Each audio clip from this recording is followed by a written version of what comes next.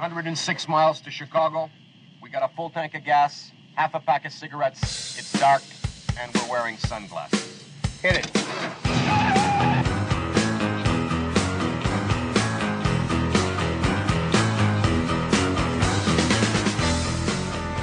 Northern California is slated for another round of mass blackouts as the Pacific Gas and Electric Company, or PG&E, has said they'll turn off power to millions of people every single time bad weather rolls through so their crappy antique power lines don't get snapped and start another wildfire. Because apparently the only way to keep half of this state from burning to the ground is to turn it into Little House on the freaking Prairie. Now, the company said that these scheduled blackouts could continue for up to a decade. So hey, want to bake some lasagna? Take a shower, not die of hypothermia? Well, can't, sorry. No power. And that's not even a joke. 67-year-old Robert Martis died roughly 12 minutes after PG&E cut power to his home earlier this month because his oxygen machine shut off and he couldn't reach his battery-powered unit in time. Now, for its part, PG&E has made a complete and total mess out of this whole thing. Web host Dave Rubin pointed out, and was of course slammed for it, that PG&E has no detailed records of how old their power lines are or whether they're in good working condition.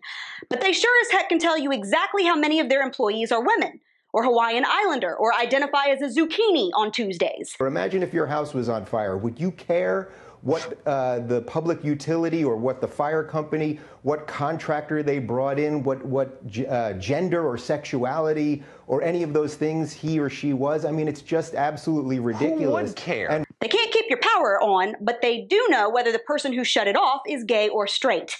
Hope that keeps your milk cold. Now, the federal government has got a role in all of this, too. You remember how they like to take over land and label it a national park? See, they're really good at confiscating things, not so much at maintaining them. In a 2006 report, the Western Governors Association warned that over time, the fire-prone forests that were not thinned burn in uncharacteristically destructive wildfires. You think? So you think the government thinned the forest? No. Over half of California's forests are on federal land, which are now chock full of dry brush that are pretty much acting as one giant tinderbox the minute that a grasshopper rubs his legs together. Now, the Trump administration's efforts to streamline the removal of all this junk has met resistance from environmental groups who are more worried about the woodpeckers and the spotted deer and the fairy sprites. So that effort, of course, died in Congress. So now where is the state in all of this? Well, for one, it's absolutely bungled its part of the wildland management system, and while homes are burning and power's being shut off and old men are dying because they can't use their medical equipment, California is busy threatening people with jail time for not using the right gender pronoun, telling freelance journalists how many articles they're allowed to write per year, and passing laws allowing illegal aliens to serve on state boards and commissions. They will draft entire bills mandating that restaurants only offer children milk and water on their menus. Meanwhile, the whole northern part of the state gets to choose between going up in flames or living like it's 1850. And in response to their own abject failures, Congress and California and PG&E and all of the crazy liberals who run all of this junk just blame climate change because apparently, if you scream something loud enough times, the lemmings will start to believe you. As if forest fires haven't happened for eons and we haven't figured out how we might avoid them. Now, there are plenty of things that we could be doing to prevent half of this state from catching on fire and threatening people's lives without turning off their power and, threatening their lives. Not letting forests become giant matchboxes would be a start. Requiring companies to have good working equipment and not just a diverse workforce would be another. But just like nearly every idea that seems to make a lick of good sense, liberal policies always get in the way. Now you might say, well, Brittany, this situation is so much more complicated than that. You're oversimplifying things. There's the money and the problem is so big and the blah, blah, blah, blah, blah. Look, California thought it was worth their time to fine waiters for handing out plastic straws. And the federal government just forked over $480 million to Sri Lanka to improve their infrastructure and traffic management. So don't tell me that we cannot figure out how to keep our own house from burning down without blacking out half a state. But I guess in the meantime, Northern California will just have to figure out how to live without running water and refrigeration. But hey, at least the pygmy owls are protected, and we know how many gay people are running the power lines.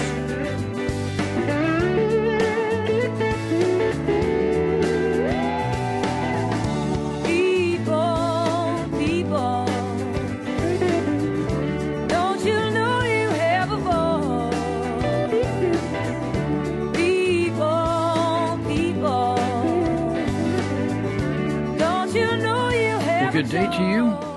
It's podcast time, and we're over here in Northern California, Yuba County to be exact, one of the 58 counties of California. They call it the Golden Brown State nowadays. And this is Lou Benninger, and you're listening to No Hostages Radio. And you may be listening to your typical podcast resource, or you may be dialed in over at nohostagesradio.com, which is our website that has all of our podcasts. This is our 32nd podcast.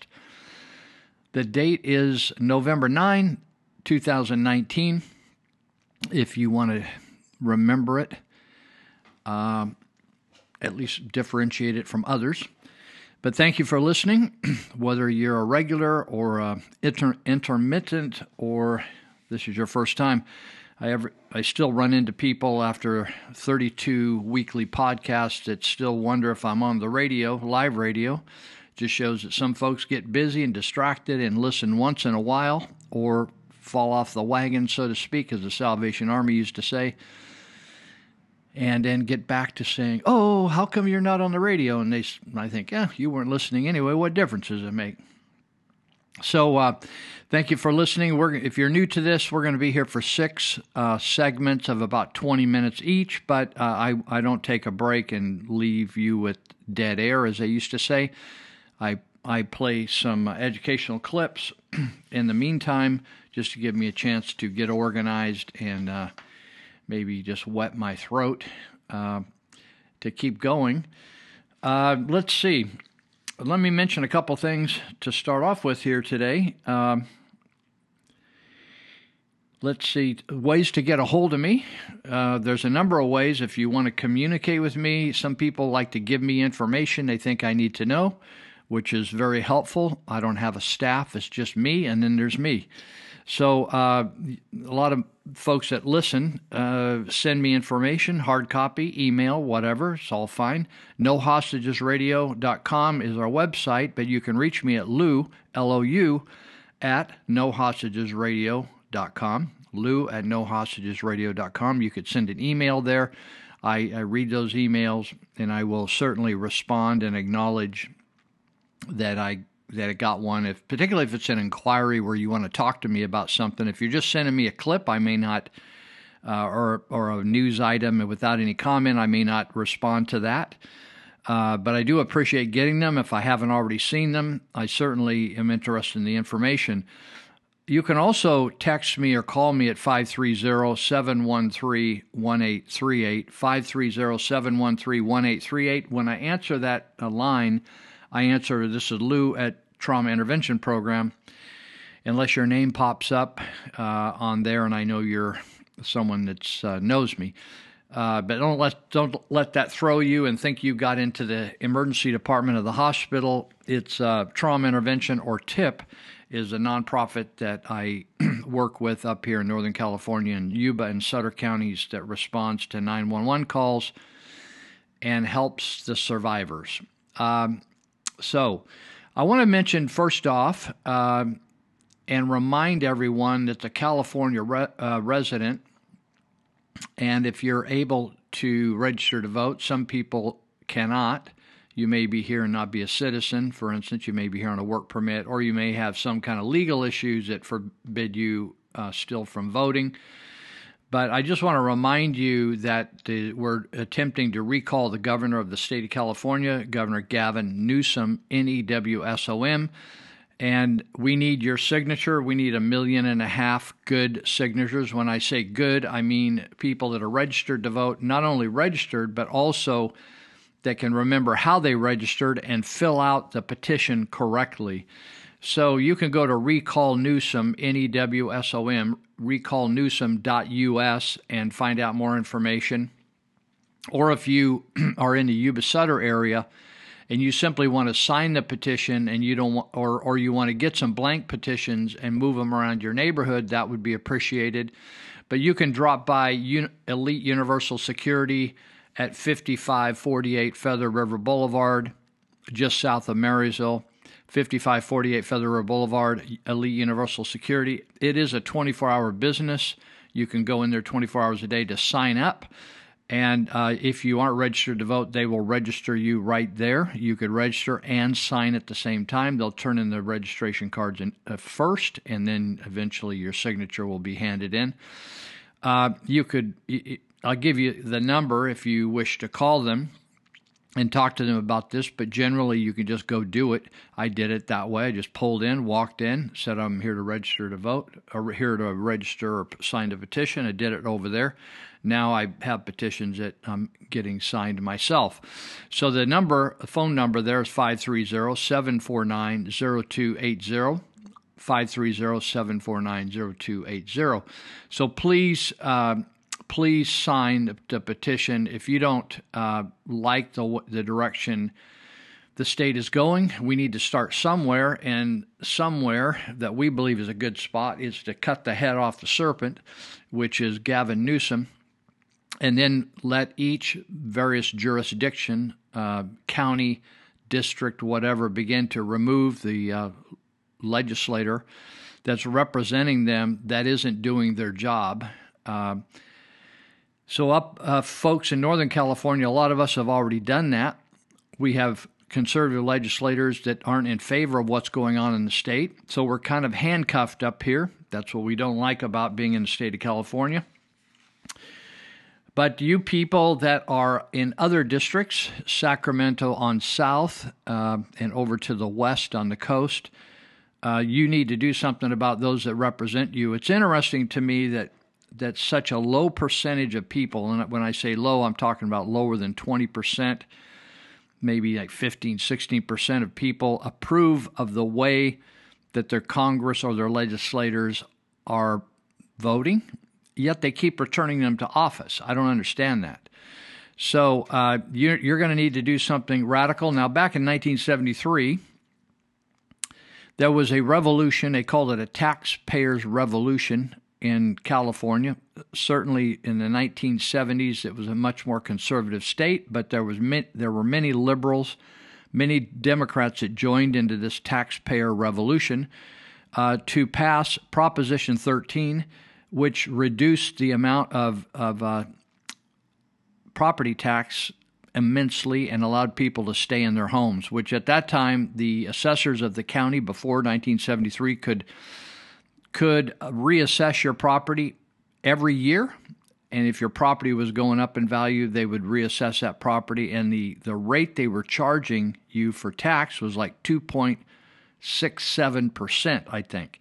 So if you have, hypothetically today, if we go back to those pre-1973 Prop 13 days, and you took $300,000, say the value of your house, the market value, and you multiplied it times 2.67%, that gets a property tax up around $8,000 a year.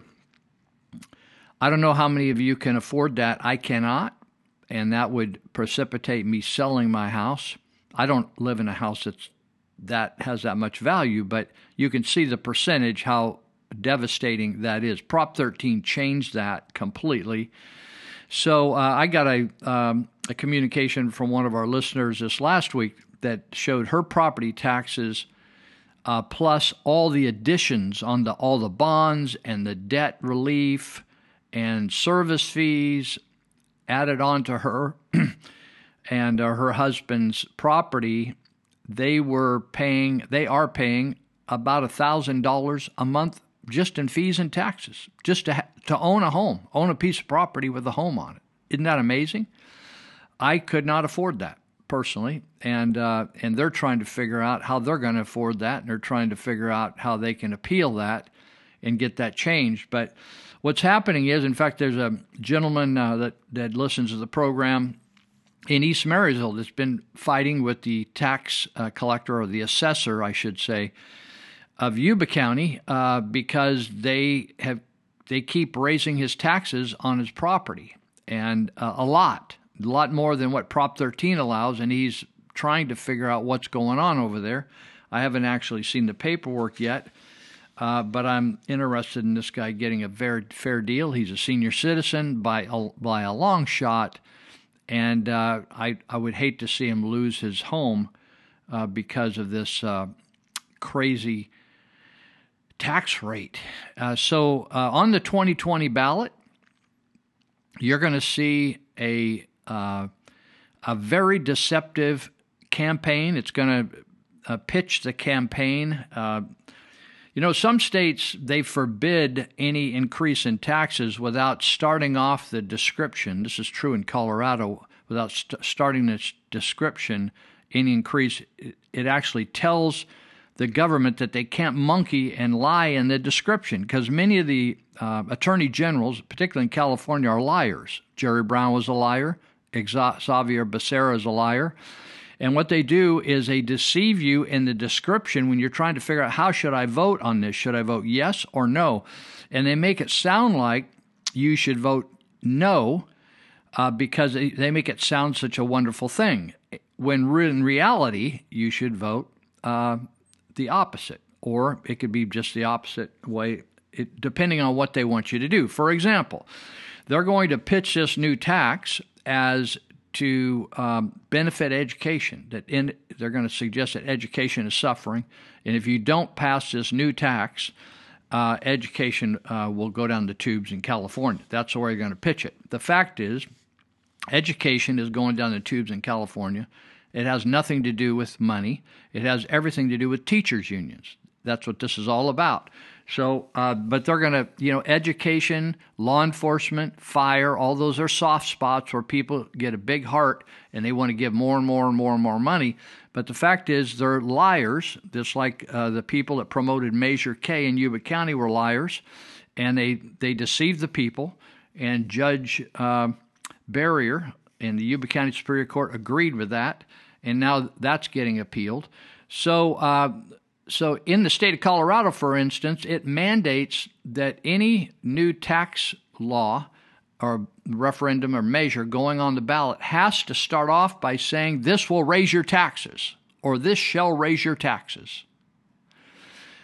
But in the California, they deceive the voter, because one man or woman who's ever in that spot of attorney general can monkey around with the description, and there isn't any appeal. They can get away with it. It's a total deceptive, rip-off lie. It's criminal. It's interesting. I meet a lot of criminals, as we call them criminals. They're locked up in jail. Honestly, people, they have done far less than people that got the $1,000 suits down there in Sacramento and are jerking each other off, and perverts, and having sex with the same people, same gender, and doing weird stuff down there, molesting their interns. It's just a total fiasco down there. They're liars and cheats and criminals. They should be arrested. We should empty the jails of many of these petty criminals that haven't done anything compared to what the people running this state have done. So that's taxes. Please vote against any increase in taxes. No more bonds. No more water bonds. No more transportation bonds. No more raising in taxes. We're swimming in money in this state, and it's all being used to create a socialist utopia and run people into little small stack houses and run them off their property, take their property away, run them out of the foothills, burn them out, give them no support, tell them we can't afford to fund the fire protection anymore. We can't keep your power lines clear. It's actually all a contrived crisis. It's interesting when you go back to the 1900s, early 1900s, and find better public services than you can today. Better road services, better utility services, right, than you can today. You can go back to the 1950s in Marysville, and the lawns were trimmed, all the lawns were watered, the roads were paved. I never remember any potholes in roads or checks in the roads where your tires you could flip a bike in some of these checks down here in downtown Marysville in the roads right now. And none of that nonsense. Concrete so busted up you can't even walk on it without stubbing your foot and tipping over. It's amazing. But today they have money coming out their ears, and It is just going for all kinds of crazy stuff. In fact, I just got one of the listeners, I mentioned earlier that people send me information. I appreciate it. Headline, nearly 80,000 California retirees. It's talking about government employees. And I have all kinds of government employees always criticize me. Oh, you always talk about all these people making $100,000 a year. Well, I'm only going to get $25,000, but they never tell you only went for the government for 10 years before they retired or they were in a low-paying job. So it says nearly 80,000 California retirees are receiving $100,000 or more in pension pay, new data shows. Now, this isn't some right-wing weird deal. This is like, it's interesting that people throw a big fit when auditors or accountants come out with figures and they just have a big cow over it. Well, usually that's a it's like a snapshot. It's not like changing a photo like in monkeying with a photo, photoshopping. It's like taking facts and putting them down on paper. So it says the number of California retirees collecting a pension of $100,000 or more hit an all-time high of 79,235 last year, up 85% since 2013. Now, all these people, we just don't understand how CalPERS is not, how come it can't afford to do this? They were warned back when under Gray Davis, and the legislature was lied to by CalPERS saying the increases in pensions weren't going to affect the taxpayer funds. Taxpayers, we don't have to go with the tax. We're going to have to dip into the taxpayers at all. It's all going to be covered with all this excess money we have. So they gave them an increase, right? And here we are today. 85% increase since 2013. That's according to an analysis of the pension payout data by Transparent California. You can go to transparentcalifornia.org and read it for yourself. Those receiving pension payouts for at least $100,000 accounted for nearly 20% of the $51.7 billion total payouts made last year by CalPERS, an all-time high. The only reason public pensions are an issue of public concern is because of the costs they impose on taxpayers. Now, isn't that interesting? My pension that I created myself because I never worked for government is not a burden to any taxpayer, not one nickel. It's all my money. If I put it in bad investments or good investments, I suffer the consequences or benefit from the consequences, either way, but it's never going to be a burden on the taxpayers. What this is, when you put the law enforcement, fire, all the clerical people, all the people working for government in California, and you put their money aside, that money should generate enough money to take care of them. If it doesn't, the taxpayer should not be on the hook to pay for people's pensions for the rest of their lives. Why doesn't the taxpayer care for me? All we're talking about here in the CalPERS plan or the STRS plan, CalSTRS, which is teachers, is socialism. In other words, if you go to work for government, we promise to pay you while you actually produce something, which is about 20 or 30 years, and we'll pay you for the time you actually show up and do a job, and we're going to pay you until you assume room temperature and we have to cremate or bury you. Now, that's what we call socialism. It's a guaranteed payment for the rest of your life, no matter what happens in the world. And it doesn't matter what country has tried that, whether it's Russia, whether it's China, whether it's Greece, whether it's Cuba, or whether it's Venezuela, it all collapses around your ears. It just doesn't work. It says the only reason Robert Foellner writes he's a Transparent California executive director, Robert Foellner. He said the only reason public pensions are an issue. That's another way of saying, hey, if you can get a $100,000 pension out there working and you invest your money, I'm not jealous a bit. Have at it. I'm glad you were successful. Happy to you. God bless you. But the problem is when it has to be paid for out of the public funds that need to pay my roads. I got a big old hole developing out on my road here, and people just bounce through it every day. In fact, some of my friends in the Yuba County area say that if they're not going to pave the roads over here in Marysville, they ought to at least offer a coupon to get a free front end alignment. Now, it looks like the state's trying to get PG&E to write everybody a $100 check. You see what happens when the state gets involved in private industry? They just make it socialism. Oh, we think you ought to just give everybody $100. I was here somebody the other day said, oh, did you hear we're going to get $100 for PG&E? It's just like money falls out of the sky. And nobody asks, where's that money coming from? Who's going to pay for that money? Where's that money derived from? Kind of crazy, isn't it? All right, we're going to be right back. We're going to take a quick break, and I'm going to play you a couple of short clips on where American law derives from. Okay? That over and over the mountain, my love awaits for me. Leading Democrats have completely turned their back on Israel. Democratic leaders cozy up to fringe groups who attack Israel. Front-running Democrats are campaigning on cutting critical aid to the world's only Jewish state. The radical left has taken over the Democratic Party, and now they're moving to undo decades of bipartisan support for America's crucial ally. Just how low can they go? It's sad what's happening to the Democratic Party. It's shameful. A nation ceases to be Republican only when the will of the majority ceases to be the law.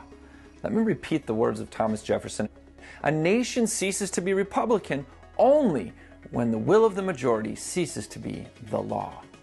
Tragically, many in America have no knowledge of what law Jefferson is referring to. Are they Republican laws, Democrat laws, fascists, Antifa, black, white, socialists, the Supreme Courts, or Trump's laws?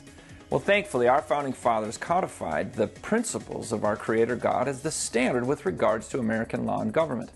Under God's authority, laws are designed to keep our rights secure, which in turn keeps us free. Recall that in the struggle for American liberty, our founders were all unified by the principles ratified in the Declaration of Independence. When in the course of human events, it becomes necessary for one people to dissolve the political bands which have connected them with another, and to assume the powers of the earth, the separate and equal station to which the laws of nature and of nature's God entitle them. This phrase, the laws of nature and of nature's God, was a well-known legal phrase during the founding era. The laws of nature were defined by Webster's 1828 dictionary as a rule of conduct arising out of the natural relations of human beings established by the Creator and existing prior to any written precept. The laws of nature's God are defined as the moral law contained in the Ten Commandments written by the finger of God. Sir William Blackstone, one of the foremost legal authorities of the time, wrote extensively about the laws of nature and nature's God. In his commentaries, Blackstone identified the source of the laws of nature's God. These doctrines are to be found only in the Holy Scriptures. In addition, Blackstone defined the laws of nature. As man depends upon his Maker for everything, it is necessary that he should in all points conform to his Maker's will.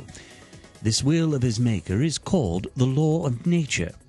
These laws laid down by God are the eternal, immutable laws of good and evil to which the Creator himself conforms in all dispensations.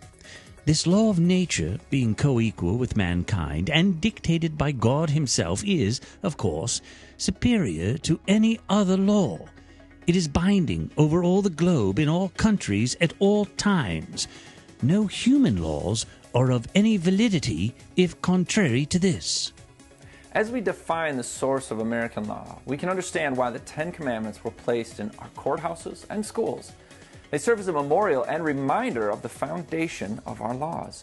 Failing to uphold the foundational laws of the Creator is to say that liberty no longer matters. Jefferson queried, can the liberties of a nation be thought secure when we have removed their only firm basis, a conviction in the minds of the people that these liberties are the gift of God, that they are not to be violated, but with His wrath? Ask yourself, which is better, upholding the Creator's laws or beholding the Creator's wrath? This is Jake McCauley And Dominic McCauley with the Institute on the Constitution, bringing you The American View. Well, it's knowing that your door is always open and your path is free to walk. That makes me tend to leave my sleeping bag rolled up and stashed behind your couch.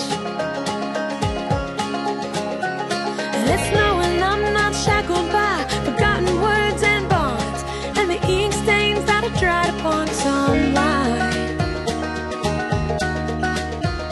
That keeps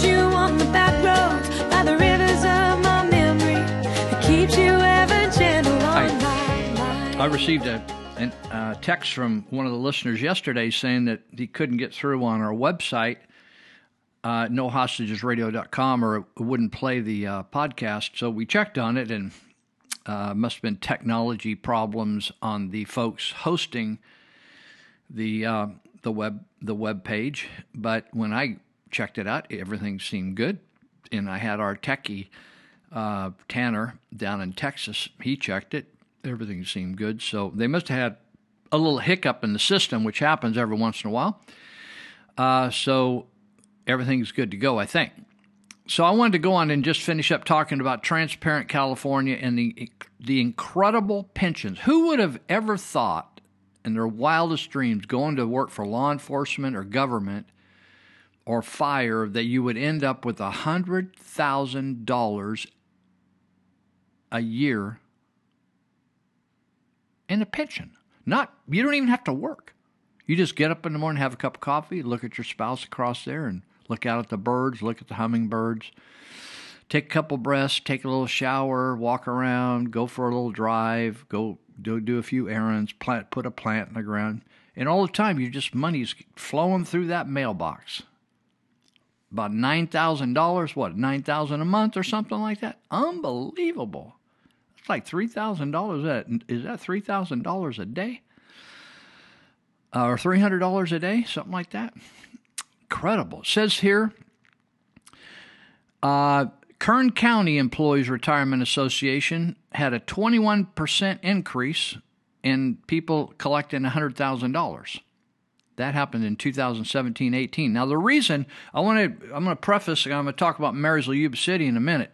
The reason we're talking about 2017-18 figures here is because we're always lagging behind. I want to inform all the city managers and the county administrators and all the newspapers that when government concludes their fiscal year, 2017, 2018, 2018, 2019, it takes them a while to close their books and turn it over to auditors who then turn it over to the state of California for them to look things over.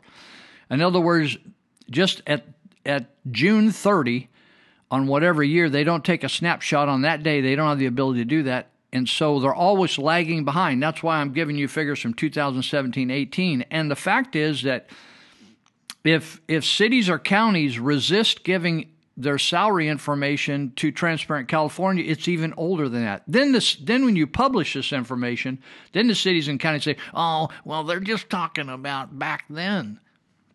So Los Angeles Fire and Police Association, their pensions went up 20%. The amount of people, not their pensions, all their pensions, but the people the number that were earning $100,000 or more went up 20%. Fresno, 19%. San Diego, 16%, right? That's just a handful of the 58 counties in California. Nearly half of all California cities face a high risk of physical distress due to rising pension costs, according to a recent analysis from the California State Auditor's Office. Now, the city of Marysville they got all butthurt over this financial report that the auditor produced, and the city of Yuba City got kind of sort of butthurt over it. Now, the city manager of Marysville she's insecure anyway. So bringing this up just through her, she had some sleepless nights.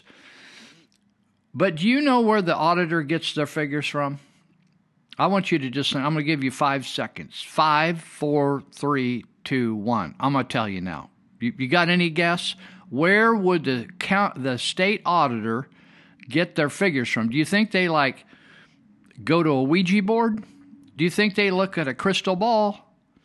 Do you think they listen to people from Marysville talk trash and get their figures, all their details figures on liquidity, debt, pensions, all those kinds?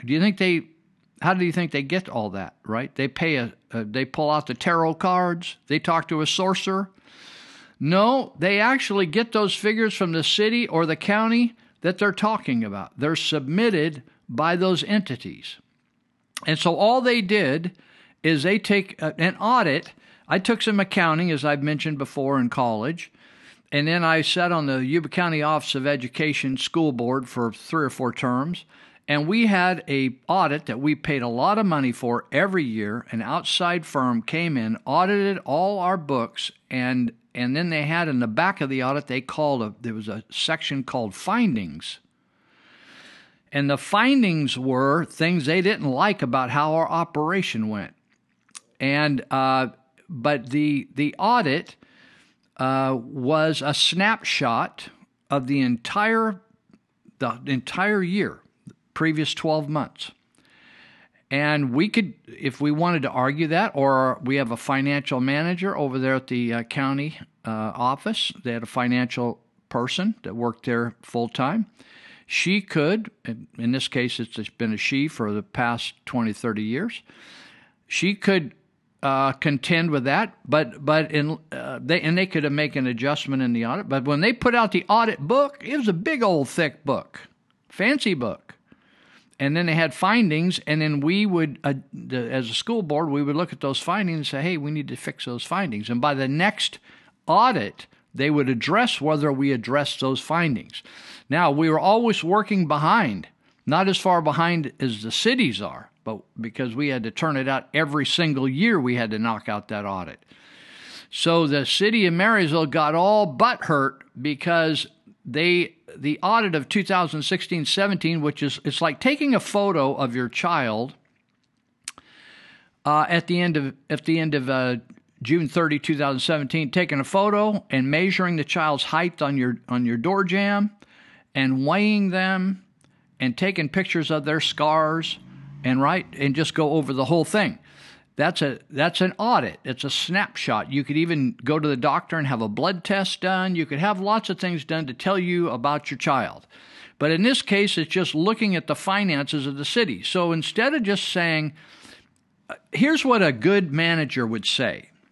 Yep, if 2016-17 audit was accurate, what they were saying was accurate, I would say, if I was a city manager, said, yep, that was a funky year right there. That was a bad year. And it reflects some really funky, crappy choices. This is what Lou Benninger would say. Made by previous leaders and administrators and council members that caused this city to go in the tank. And so here I am. I came on board at this date, and my goal is to get us out of that predicament. And here is the way we're working on it since the 2017 drop dead date where that audit came through on June 30, 2017, if that's the date. And I'd say since that date, these are the things that we've been working on to improve our situation. I would not make any excuses or whine like they did here. Like Marty Brown, it's deeply troubling. Oh, get real. Like, get a life, why don't you? Deeply troubling? Hearing about the city's ranking through a media report? Who do you think you're going to get it from? You're going to get it from a special delivery person? They pay some Uber driver to come up and say, the auditor said something? That's the way things are published. They're published in the media. It's deeply troubling. Why don't you say, yeah, we're all deeply troubled. Everybody that owns property in this stinking city is deeply troubled about the state of the city in 2016-17. The question is, anybody got any better ideas over there? Because they've been collecting all this money from Measure C. That's a sales tax increase. And SB 4, that was an increase on road taxes. And no roads have been paid. That's troubling to me. So it says, oh, deeply troubling. You know something? That's like a kid getting caught and the cookies jar lid's off. The kid's got frosting all around the mouth, and he said he didn't eat anything. And he said, I'm deeply troubled that you're accusing me, mother, of dipping into the cookies, right? Why don't city and county government just admit their screw-ups and say, we really screwed up, or point back? You know why? Because they all cover each other's ass. That's what this is all about. There's people that are still living in this city that buried this city in debt when they bought 5 acres and didn't have any money but floated bonds to buy all 5 acres, and now we owe $17 million. And they're trying, and then these new city council members, instead of saying they really screwed up back then, they start saying that we're now rebonding and we're going to refinance all that. And we now have done this wonderful thing where we made all this money. They pretend like they're making all this money for the state or for the city. And they're not making all this money. Yeah, thank God we're getting a reduced bond expense. But the fact is, why don't they give you the whole picture? No, they just give you a slice of the picture that they want you to see, which is deceptive. Normally, we call it lying. It's just flat out lying instead of telling the whole truth. Every time I had to go and testify in court here a couple of years ago, and I had to swear in. They said, tell the truth. You're going to tell the truth? You're going to tell the whole truth? You're going to tell nothing but the truth? So help you God. And so in this, it's when somebody says, oh, it's deeply troubling. Hell yeah, it's troubling. Because the previous people to her, we'll see how she does, and we'll judge her not by what she tells me in the newspaper. We judge her on her work. But why don't they just go back and say, this is how the previous city councils have totally screwed this city over and walked away, and they're fine. But they made decisions to totally screw up the entire city finances for generations to come. It's deeply troubling. I find it deep. Oh, really? It's troubling? Well, if a person didn't even give a rip, say, well, it doesn't make any difference to me, right? It's deeply troubling. Unfortunately, the state's, this is a quote, this is so pitiful. Unfortunately, the state auditor's damaging and outdated. Damaging is a word that you didn't do nothing wrong. Nobody did anything wrong. See, in government, it's like, oh, nobody did anything wrong. Everything's totally screwed up, but no one actually made a wrong decision. That's just politically correct crap. Unfortunately, the state's auditor, the auditor's damaging and outdated remarks. Well, that's amazing. Anytime there's an audit, it's in a sense outdated. In fact, it could be worse today than it was back then, unless the city tells us about it. It's fascinating to me that the city is now charging for emergency services, but has never publicly explained how much they're going to charge the citizens, and told, just like if you went into if any of these workers at the city of Marysville went over to Carl's Jr. or McDonald's and they charged them an amount that wasn't declared and they didn't like the amount, they would probably refuse to pay for it. But the city can charge you anything they want, and they don't even tell you they're going to charge it. They just think, hey, to hell with you. You live in this city, you're going to pay whatever we want, whenever we decide we want to pay it and want to charge it. We'll make up any fee we want. You don't have anything to do with it. You don't get to vote on it. You don't get to have a say in it. We're not going to have a hearing about it. We're just going to make a decision, and you're going to get a bill in the mail. Or, it's amazing to me. When this guy got a bill after a little old garage fire in Marysville, he got a bill for a couple $1,000 or almost $5,000, and he called me about it. He didn't even know me. He tracked me down, called me, said, I don't understand. Can you help me figure this out? And I had one of the council members said, well, they're just billing his insurance company. As if it's like no big deal. As long as it's a third party paying the bill. This is why we're in trouble with all the drugs and everything. Go with pharmaceuticals. You go down and get a prescription. It's like $700 if you want to pay cash. Oh, well, you should just have, you don't have insurance? Well, we're used to screwing the third-party people. So we want to screw your insurance company because, it doesn't cost you anything anyway. Hell yeah, it does. You go out and get insurance and you put a claim in on that insurance, they'll cancel your insurance. They'll charge you extra next time. So the representative from the city said to me when I asked him about that, well, we're just going to bill the insurance companies. It's really not your money. I thought, you people are totally nuts. Totally nuts. It's like when I talked to, I can't remember this guy's name. I talked to him about the B Street boondoggle when they financed that. His name was Dixon. Dixon Coulter. That's his name. And I called at that time they had a finance expert. He was in charge of all the finances at the city of Marysville. He tried to, this guy is such a damn idiot. He tried to convince me that was a good decision, buying those 5 acres for $5 million. And then within a matter of months, they were worth a little over $2 million, and they bonded them. And then within 2 years, it went up to $7 million, and then they refinanced it, and then it was going to be 25-year payout at $17 million. He tried to convince me that was a good deal because we were going to pay for that with inflated dollars that weren't worth so much. I thought, you know something, I'm glad you're not involved in handling my retirement funds. So according to the findings, Marysville was considered high risk in areas such as debt burden, pension obligations, pension funding, future pension costs, and post-employment benefit funding. So Brown then talks about what's happened since then, which is fine. Why don't you just say, you know something? Unfortunately, the city nearly went bankrupt. Why don't you just say that? It's like you think people are just going to get up, 12,000 people, and walk across the bridge into Yuba City? There's not enough houses to handle us. We're stuck here. We're hostages. Marysville is holding people hostage because there's no place to go. People have a difficult, you think when they say half the people in the state of California are considering moving, you know why they haven't? Is because they're being held hostage. They can't just up and sell their house automatically because it's expensive.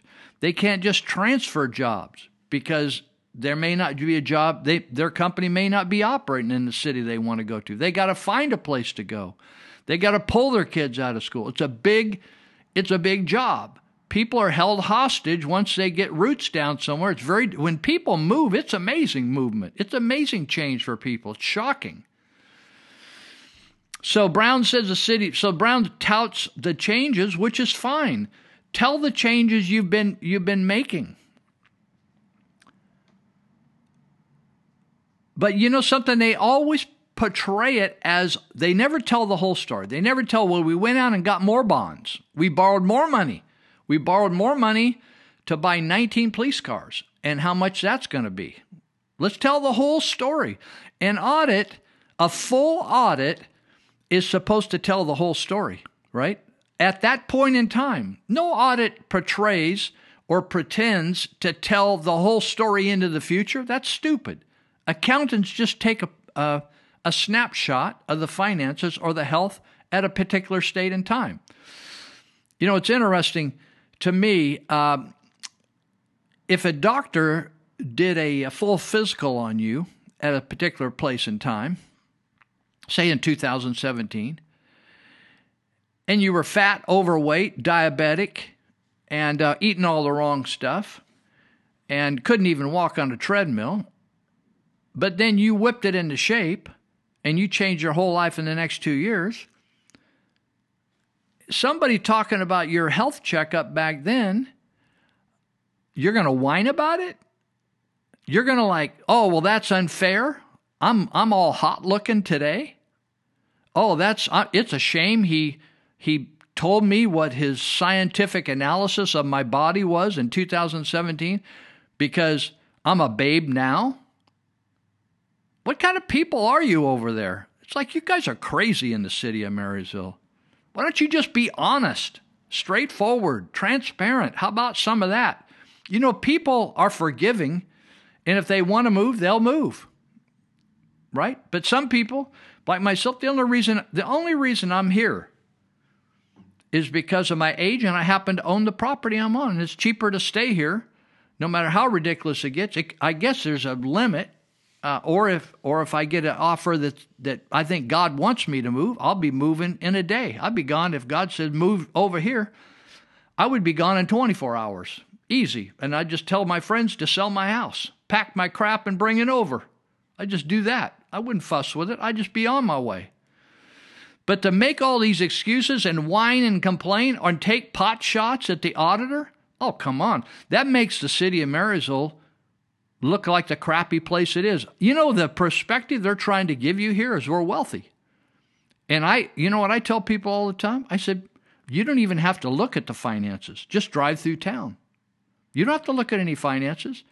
The only people that are really benefiting by the city of Marysville right now are those that work at the city of Marysville.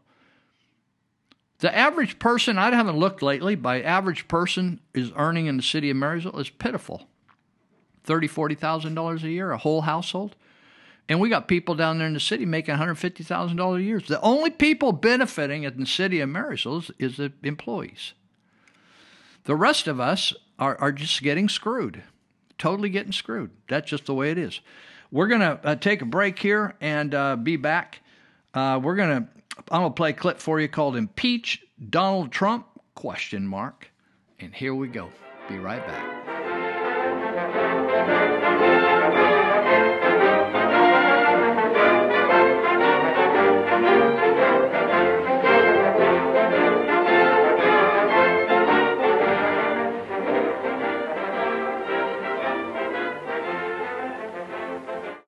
Hey guys, Benny Johnson here inside of the socialist state of California. We are asking people for Benny on the Block a very simple question today. Should Donald Trump be impeached? And why? I can't wait to hear what they have to say. Let's go find out. D'Artagnan from the Three Musketeers. Hi, what's going on? Should Donald Trump be impeached? Yes. Yes. Should be impeached. Most definitely. Why do you think that? He's just a complete idiot. But being an idiot isn't an impeachable offense by the Constitution. No, but, the other things that he has done that are impeachable. Like? Now I'm blanking. Help me out here. His impeachable offenses. Because, Which one? Yeah. What do you think he's done that's impeachable? I feel like somebody should have taken away that man's Twitter account a long time ago. Donald Trump should be impeached for his tweets. Yes. Should President Donald Trump be impeached? Yes. Why do you think he should? I just think he's doing a bad job, and I can't stand a lot of the things he says. And is that impeachable? Yeah. By law, I'm not sure about that. Should Donald Trump be impeached? I think he should be, just because he should be held responsible for his actions. Yeah. Why do you think he should be impeached? Because he should be held responsible for his actions. What? Which actions specifically? I don't want to go into it. It's a lot. It's just too much, and I don't know. I don't really want to get into it right now. Should Donald Trump be impeached? I think he should. Why? Because he abuses his power. In what way, though? In a way that he kind of thinks that he can get away with anything. What did he get away with? His phone conversation with everything that he talked about, and everything that he's trying to go through with the Bidens and everything. His phone conversation and everything. What do you think? I mean, I don't think he ever should have been in office. So yeah, I agree. He should be impeached. Because he should have never been in office, he should be impeached? I mean, he's not even a politician. He's like a failed business owner or something. Wrong. Should Donald Trump be impeached? I mean, the guy's just a kook. But he's our president, so everybody says we got to stand behind him. I prefer to stand in front of him and kick him in the nuts. I was a political science major. So do you believe Donald Trump should be impeached? Yes. Why do you think he should be impeached? Well, he should be impeached based on the premises that he, basically, in layman terms, it's just no quid pro. What law was broken? What do you believe is an impeachable offense? I mean, he is not legally allowed to ask other countries to help his own political gain. It technically falls under a treasonous act. Therefore, that isn't an impeachable offense. A toast, yeah? To high treason. Do you think Donald Trump should be impeached? Most definitely. The most corrupt, worst president this country could ever have. As a veteran, he can say and do anything he pleases. He gets all the morons behind him. These are the same people that believe in the flat earth. Trump supporters, flat earthers? Oh, yeah, they're in the same league. If we impeach Donald Trump, remove him from office, that means President Mike Pence. What do you think of that? He's also not of sound mind. Just the whole cabinet should be done with. So impeach the whole cabinet? Yeah. I mean, Paul Ryan's not great, but he's going to be fine for a year, I think. Paul Ryan isn't in government anymore. Oh, he's not? Would you be okay with President Mike Pence? I mean, based on everything that's going on at the moment, Mike Pence will also be indicted and removed. I don't like him, but I also really do not want his vice president taken over. President Mike Pence, would you be okay with that? I'm not sure. I don't know a lot about him, so. I don't think he's much better than Trump. Maybe a little bit better than Trump, but not much. That'd be a great slogan for him. I'm a little bit better. Yes, that would be. Would you support President Mike Pence? No. I think they should impeach him and then Nancy can step up. So impeach both of them? Yes. Yes. All right, and then President Pelosi. Yes, President Pelosi. Do you think Pence should be president? It's just not bad. That's no? Okay. No. So then what's going to happen? We impeach him, then Pence is president. Exactly. That's why it's such a tricky thing to talk about, because it's just all bad. And, you know, it has to start from the bottom up. Like, we have to build it, I think, from the bottom up in order for it to be a better country again. Started from the bottom, now we're here? Yes, exactly. So Drake should be president. And that is what the wonderful people of California had to say about Donald Trump getting impeached. They all want it to happen, but nobody quite knows why. See you next time, California. Read your Constitution. Later. No use hanging around. I may be wrong, but we can't get along. And I'm going back where I belong. I said I'm going back where I belong. I'm going back. All right, welcome back. I wanted to mention a couple things. My favorite theater operation in the Yuba Sutter area is the Creative Light Theater. It operates out of the theater, Embassy Theater, on the Church of Glad Tidings campus in Yuba City, just north of the city, out in the county, at 1179 Eager Road, and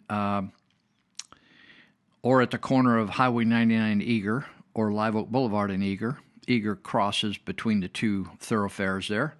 So it's very easy to get to, 3 minutes maybe north of the mall.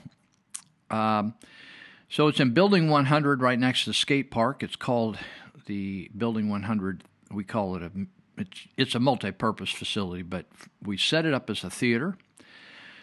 And it'll hold several hundred people, maybe 700 people jammed. And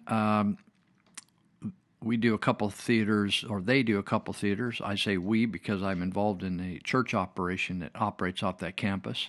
I'm not personally involved in the theater, though I promote it like this and help them promote it because I like theater. And it's just not any old theater like humdrum theater or tacky church effort, or even just a play that's meaningless. The plays out there have a wholesome, value-laden message, family-oriented, very good, fun, original music. Most of them are originally written. They aren't just repeats off something, although we occasionally do one. But this new play, Mary Mary, is kind of a theme of the holiday, the Christmas time of year. But it's about what happened back in year 0000, and it's exploring the life of Mary, Jesus' mother, and describes her as just an average teen girl in the town of Nazareth, born to Jewish parents, having brothers and sisters, friends, extended family, having responsibilities at home while nurturing dreams of her own. The event that set her apart, as we know if you've read the Bible, was sealed when she put all that aside, all her personal interests and desires and dreams, and said yes to God's call. Unknowingly setting in motion hell's opposition to the miracle of bringing salvation to all men. And she actually had hell's opposition in her own life, even during the times of the pregnancy and then the raising of this boy. Sharing her faith, her obstacles, her triumph as she chooses obedience to heaven's call. So this play is going to be every night from December 6th through the 10th. And the good thing is it's free. They take an offering, a collection, if you want to donate towards. All the money goes to pay for props and costumes and just running the theater operation. No one's paid. It's all people from the community that act in this. It's not just people that attend the church. There's many of them do, but all the behind-the-scenes people, the music people, the actual actors, actresses, all are generally from this community that love to be involved in theatrics. So you ought to go check it out. They do have a break in the middle of the play where you can get some refreshments. It's really going to be a fun Christmas memory and very educational. So check it out. I also wanted to mention that Monty Hecker at Elite Universal Security, that I mentioned his business earlier because he's kind of coordinating. There's actually a county coordinator, but Monty has taken the lead and become kind of a place of collecting petitions and handing out blank petitions and getting signatures to recall the governor. And he also has been a big supporter of mine in this show, even when we moved from when we were on the radio, live radio, AM, FM, and then we moved over to podcast. He just stuck with us and believed in the show. So if you want to get a job as a security guard, as a security worker, and even dispatcher, they have all kinds of jobs. They have mechanics working for them. They have all kinds of needs. You can call them at 530-749-0280. They'll teach you how to get into the guard business, and you might want to do a little taste test doing that and then think, like I've met a lot of security guards even at the hospital here that later I found over at Yuba County Sheriff or Yuba City Police or Marysville Police. They think, I like this guard business, and I think I'd like to be a police officer. And so you just kind of move on up. So they have all kinds of classes that they offer at their location out on Feather Boulevard. And some classes, they claim you can even do some of it online. And you can also, if you're not interested in going to work out there, if you need them to help you guard your stuff, which this time of year, the tweakers are stealing walnuts and almonds and fruit and pomegranates and persimmons. They're just stealing stuff because they're tweaking, and they don't. The government isn't giving them enough money. The government's giving some money. They're funding the methamphetamine business. The U.S. government is, California is, but they're not giving them enough money to keep their tweak habit going. So they steal loads of fruit and farmers' products because they think, it grew on a tree, so it's everybody's. That's what they think. It's kind of trippy. So Elite Universal Security provides protection for those type of entities, as well as protecting your house and your business, and they'll even put people on the ground. They protect the courthouse. They even work for government, but you can get a job working in one of those places. And so I want to mention you can also get an firearms permit or concealed weapons permit through their classes that they give usually once or twice a month on the weekends. Or you can get recertified.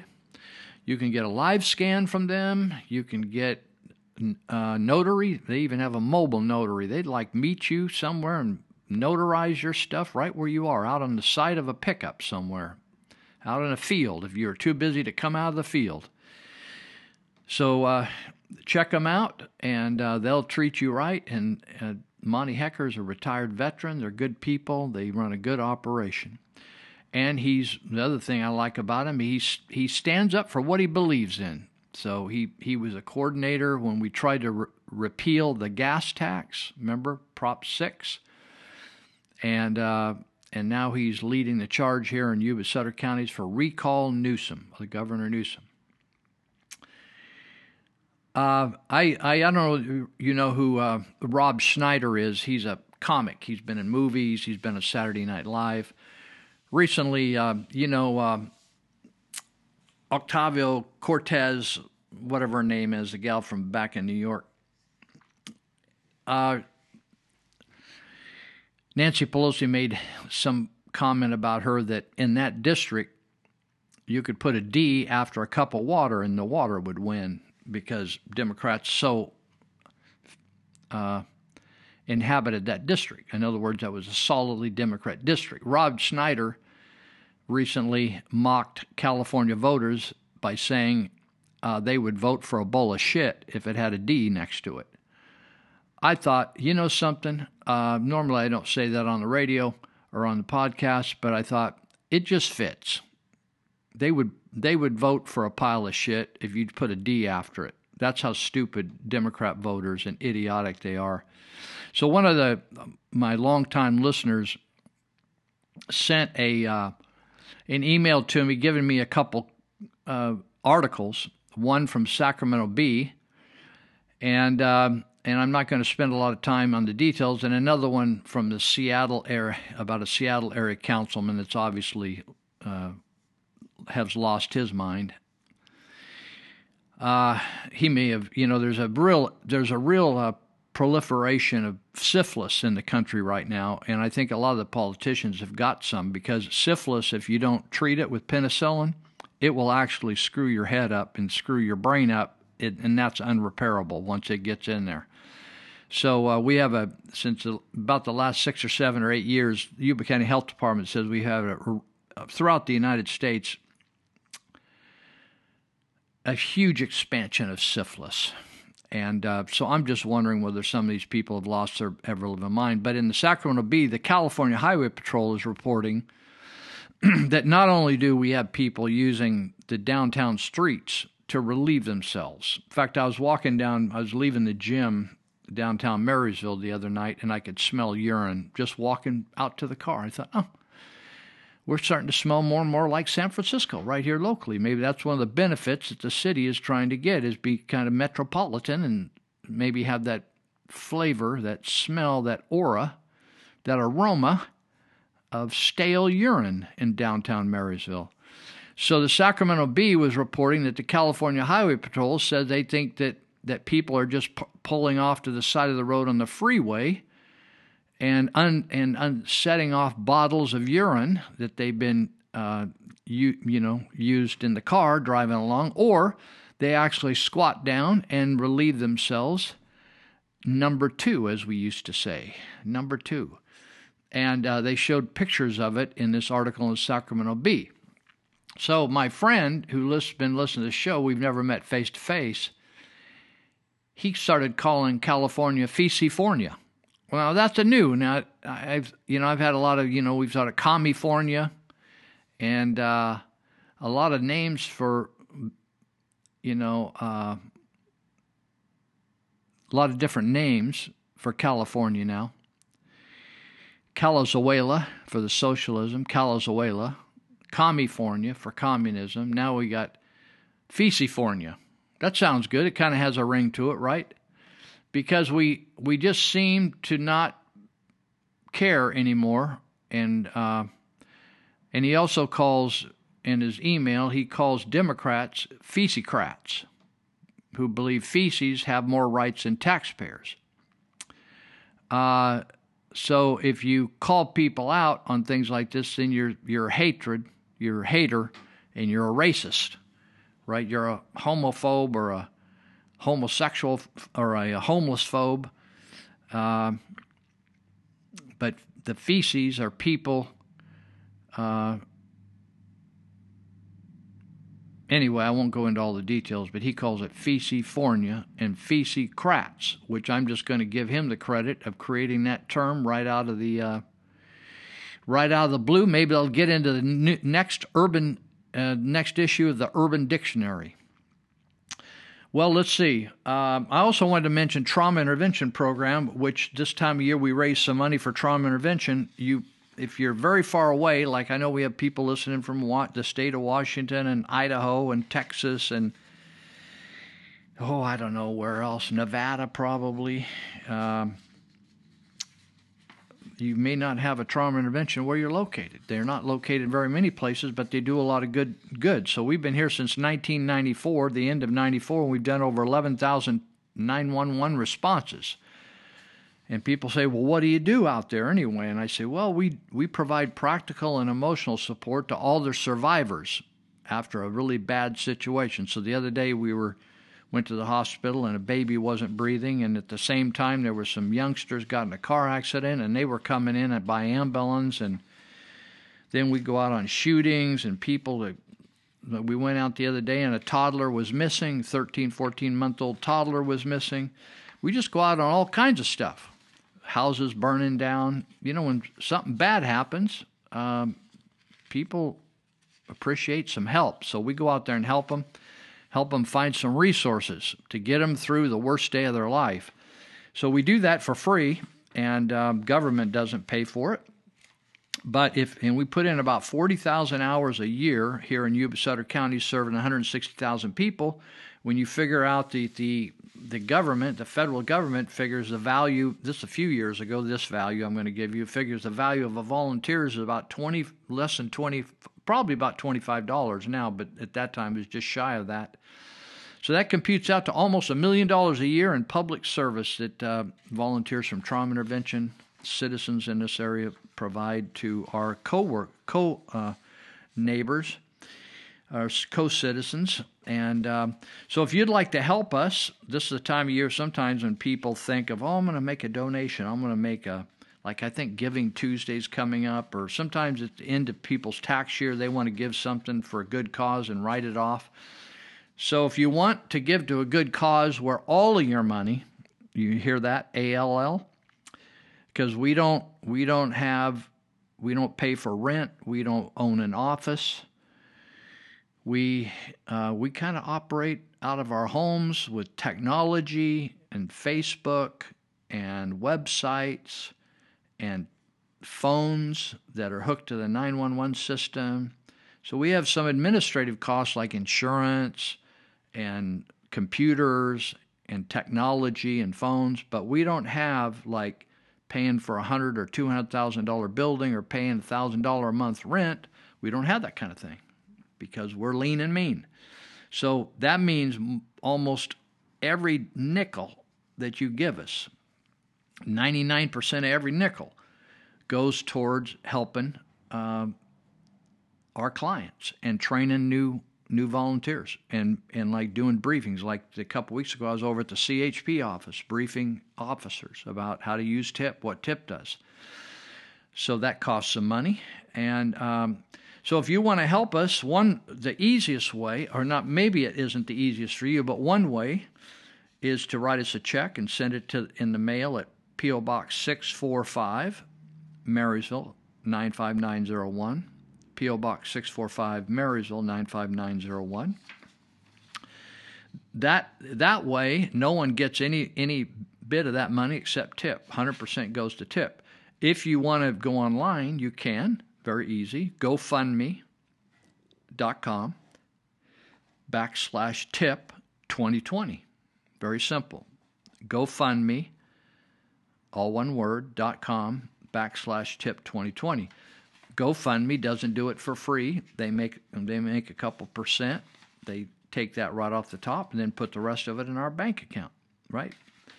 So you can help us at any level, Adventist Hospital has been very generous to us. They give us $5,000 a year. Bi-County Ambulance, they've been very generous to us over the years because we work with these people every single day. They give us $2,500 a year. There's people that give us $1,000. One of my friends just sent $1,000. He's a sponsor of this program, sent us $1,000. He heard we were raising money again. People give us $10. Clients that appreciate our work, they send us sometimes a gift. We don't ask them for money. We don't insist that they give us money, but some people are just grateful and they send some money. Some people we like I was telling my friend the other day that we were having lunch, and I just said, we keep this thing going by gifts of all kinds, $10, $5, $20, $35, $3,500, all kinds. So if you want to help a work that is amazing, you can help us. Otherwise, help somebody else. There's lots of good places to give money to and help, but we're one of them, and you can keep us going, and we'll work hard for you. So I'm going to, let's see, what can I do here? I'm coming down to a break here. I'm going to talk now. I'm just going to lead into this article. I'm going to talk about the exodus from California. And it used to be when I heard there's a change or there's a fad or there's a movement or whatever, I'd say, oh, that's interesting. I haven't heard anything about it and don't know anybody that's doing that, right? But people would say, oh, this is a big thing, new way to do this or new way to do that or this new concept or fad. But now, when they say there's people exiting the state of California, I know a lot of them, and they're going all over the place. They're going, like I mentioned earlier, to Texas. I have friends in Texas. I have people in Idaho, Arizona. They're just on the move. Washington, and they've kept in touch with me, right? I just didn't hear about it. They kept, like, we're connected. Some of them listen to this show, or some just are connected on Facebook or some kind of social media. We stay in touch. So this article, there's a couple articles here that come at it from a different approach, but they're suggesting that most all Californians probably at this time know somebody that's left recently. And it was a time in my life where I hardly knew anybody that left. If they came here, they stayed here pretty much. But now people are leaving. It says about 691,000 people packed up and left the Golden State for elsewhere in the United States just last year. That's 2018. For those in Marysville that are concerned about what dates we're working with here. We don't know yet how many people left in 2019, Mrs. Brown, because we haven't actually counted them all yet, because we haven't finished the year. So we'll wait and we'll tell you that next year so you don't get your nose out of joint. So about 691,000 people packed up and left the Golden State for elsewhere in the U.S. last year. And it asks the question, does it feel like your friends are moving out of state? And they say if it does, it's because they are. So it says we've got more than goodbye parties and U-Haul shortages as evidence. U-Haul has shortages of people leaving the state. They have an abundance of U-Haul equipment trying to come back to the state. That's where it's cheap to bring it back. It's expensive to take it away. That's called, for you socialists, the principle of supply and demand. Newly released census data shows approximately 691,000, as I mentioned earlier, moved from California to another U.S. state in 2018. About 501,000 people moved from another state over here from the same time period. So, they have statistics on what kind of people those were. A lot of them were welfare recipients. There you have it.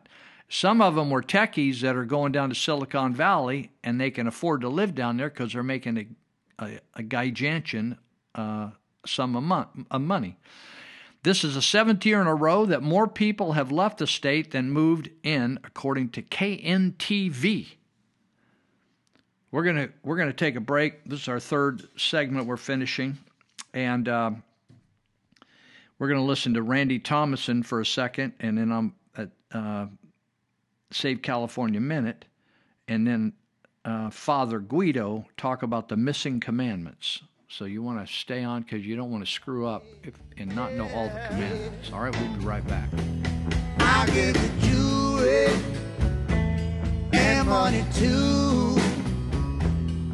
That's not all I do for you. Oh, bring it to me. Bring your sweet loving. Bring it on home to me. Why all the wildfires in California? I'm Randy Thomason with your SaveCalifornia.com Minute. Why is the so-called new normal 6,000 separate wildfires per year? And why do these wildfires spread so quickly? Because there are nearly 150 million dead trees in California's wilderness areas, providing lots of fuel for sparks to become little fires that grow into big fires. Because they're doing the bidding of liberal environmental groups that worship trees, the ruling Democrats have allowed quite a buildup of organic fuel. A child can understand how a match plus dry leaves can quickly turn into a fire. Why can't California's ruling Democrat politicians? All these wildfires are on their watch. Learn more at SaveCalifornia.com, fighting the good fight for your values in California. You probably thought there was only like 10 commandments, but there's so many more. I don't know how much you know the Bible, but what happened with the Bible was Moses was the man who got the commandments. He went to the mountaintop. God gave him these 2 tablets with all the commandments on them. He brought the tablets down to his hometown. He found the people there was like worshiping a cow or something like that. He was so mad, he threw down the tablets, he broke them. Then later on, he tried to remember what they were. And Moses, he was like old man. He was like 90 years old. He was grumpy. He had a chip on his shoulder from this cow incident. All he could remember was like the negative ones. Don't do this, don't do that. Thou shalt not this, thou shalt not that.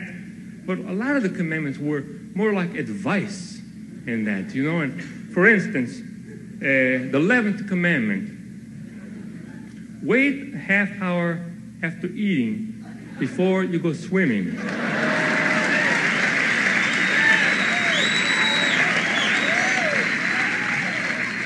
You probably thought this was just something your mother told you or something, It was God.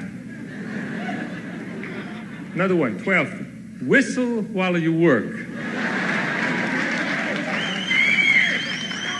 You probably thought this was from Disney, stole it from God. Another, 13th commandment. This is a great one. 13th commandment says, when you use Q-tips, just go around the outside of the ear. Don't go poking in the canal. Don't poke like that. All right, you win. You get one song, my friend. And when the music stops, we say goodbye. And then I'll be moving on with my life. All right. You heard that California Minute by Randy Thomason. Randy, when I was doing radio programs and when I couldn't be there sometimes, Randy would drive up. He was living in Sacramento. I don't know where he lives today, but in the Sacramento area. He'd drive up and sit in for me at the radio station. And Randy has actually come up and spoken at events we've had out at the church, at Glad Tidings, whether they were days of prayer, National Day of Prayer, I think he was up one time, or just special events. He's a great speaker. And I wanted to mention to you his 2 websites that are excellent websites if you want to know who to vote for, what's going on with a particular bill, family-related bill, how your legislator voted. Randy will suggest how he would vote if he was in your area. It's a great website, chock full of good information on keeping you in tune with what's going on in the state of California. It's called SaveCalifornia.com, not org.com, SaveCalifornia.com. But then this became such a big issue that he had to spin off a separate website, and it's called RescueYourChild.com. And the reason that happened was because, he knew and he knows all the current legislation coming through on every topic, because that's his job. He's the expert, and he needs to stay being an expert, so you need to stay on top of it. So he knows all the educational craziness in our school system, and he knows the ugly aspect of it, and so he got so concerned that he began, instead of just fighting these issues, which he still does, he thought, I need to do more than fight issues. I need to help people, because your kids are only kids for a short time, right? And they only are in the first grade one time, or the third grade one time. And if they get screwed around in that grade, that's the only third grade experience they'll get. So he began to create a website called RescueYourChild.com, and he gives parents some options on how to get your kid out of school and into a different type of school. Either you homeschool them or something. He gives you what's wrong with the school, what's wrong with the school system. So I'm on the website right here. So it says RescueYourChild.com, and his motto or mantra is train up a child in the way he should go, and when he's old, he will not depart from it. Proverbs 22:6. And it says more and more California parents are removing their children from government public schools, but why? He said with 10 sexual indoctrination laws impacting kids in public school with no parental opt-out, and 10 more alarming concerns, dads and moms have realized that today's public schools are unsafe.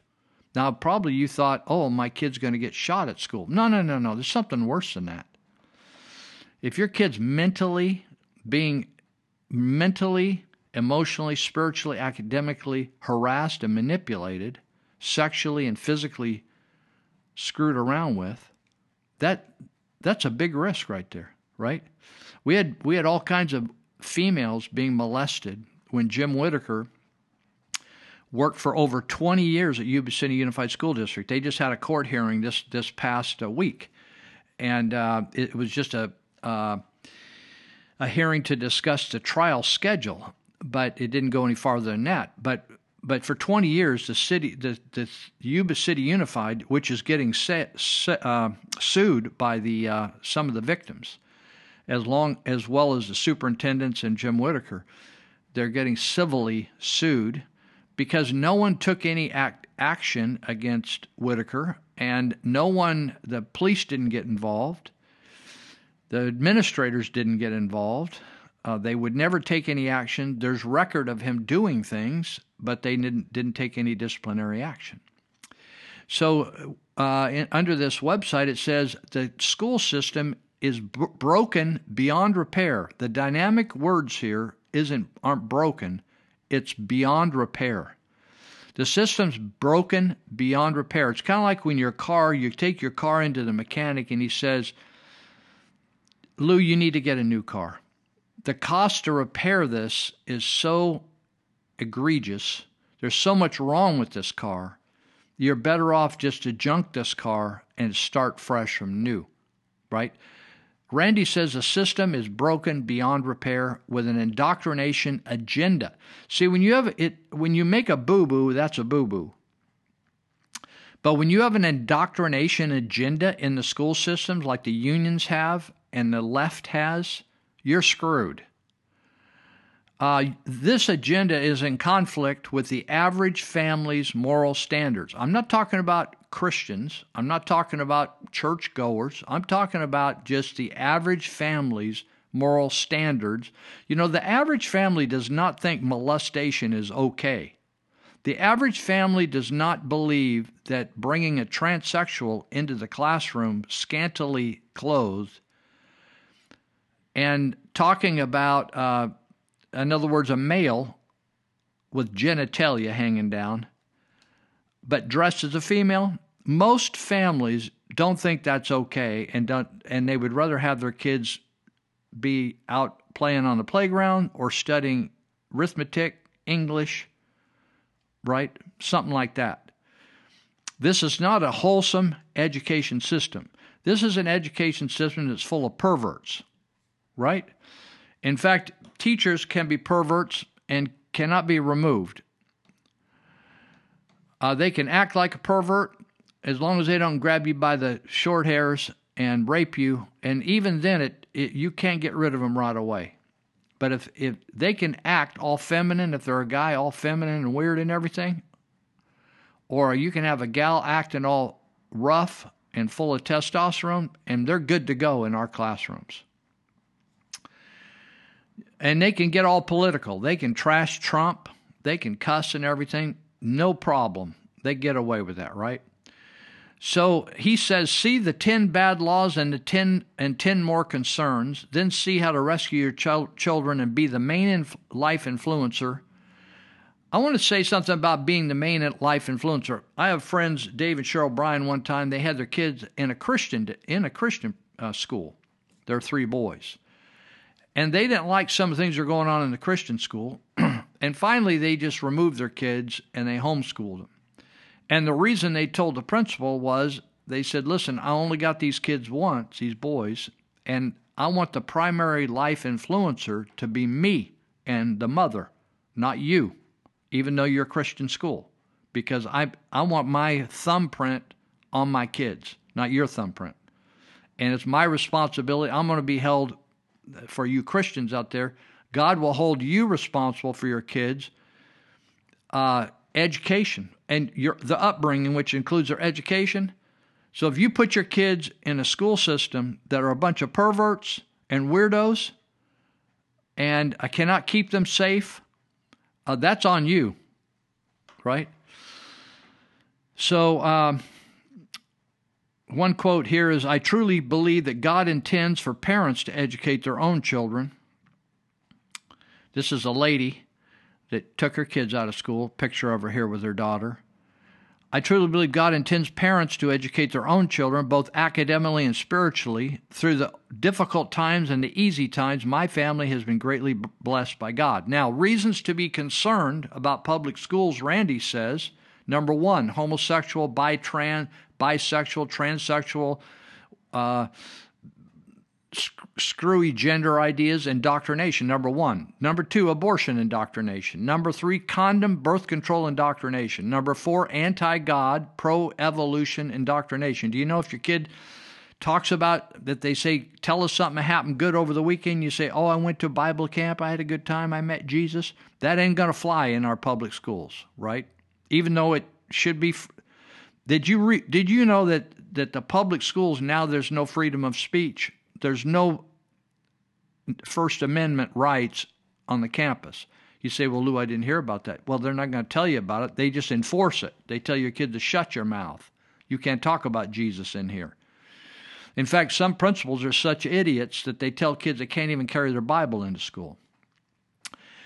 Schools are Jesus-free zones. They are not religious-free zones. If you bring the Punjabi religion in there, Buddhism, Islam, they're all good to go.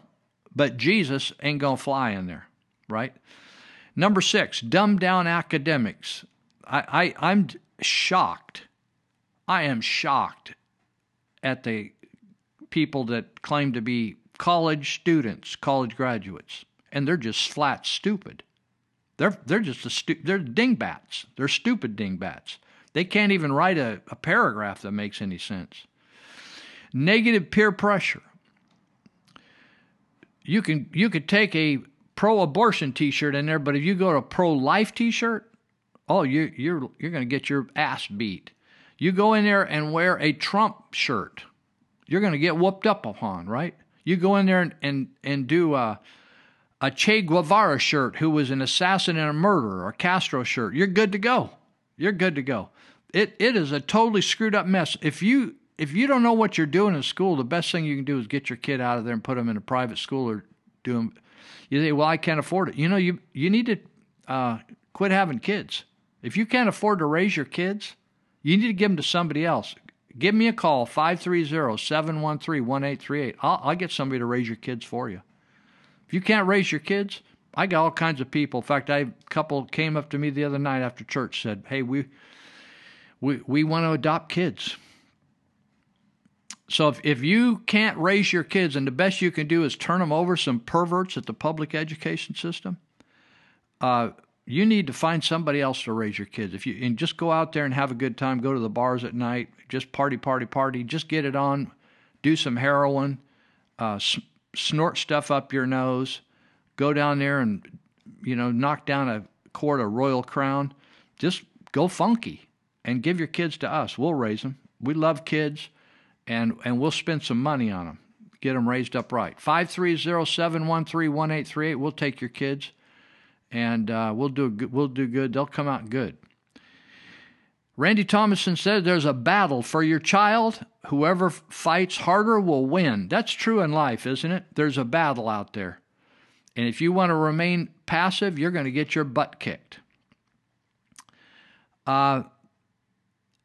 Randy says, question and answer. My child's teacher and my public schools seem to respect family values. Should I be concerned? And his answer is yes, be concerned. What seems to be okay is no protection in the face of bad laws. And then he lists all these bad laws. You got to go to this website, rescueyourchild.com. And then he talks about SB 8, requiring children to admire lesbian, gay, bisexual, and transgender Americans. It's mandatory for all public schools. Mandatory means you can't keep your kid out. Now, I just flip them the bird and keep the kid home from school and go see a good movie, have some fun, or go fishing or something. And he just goes on and lists all these.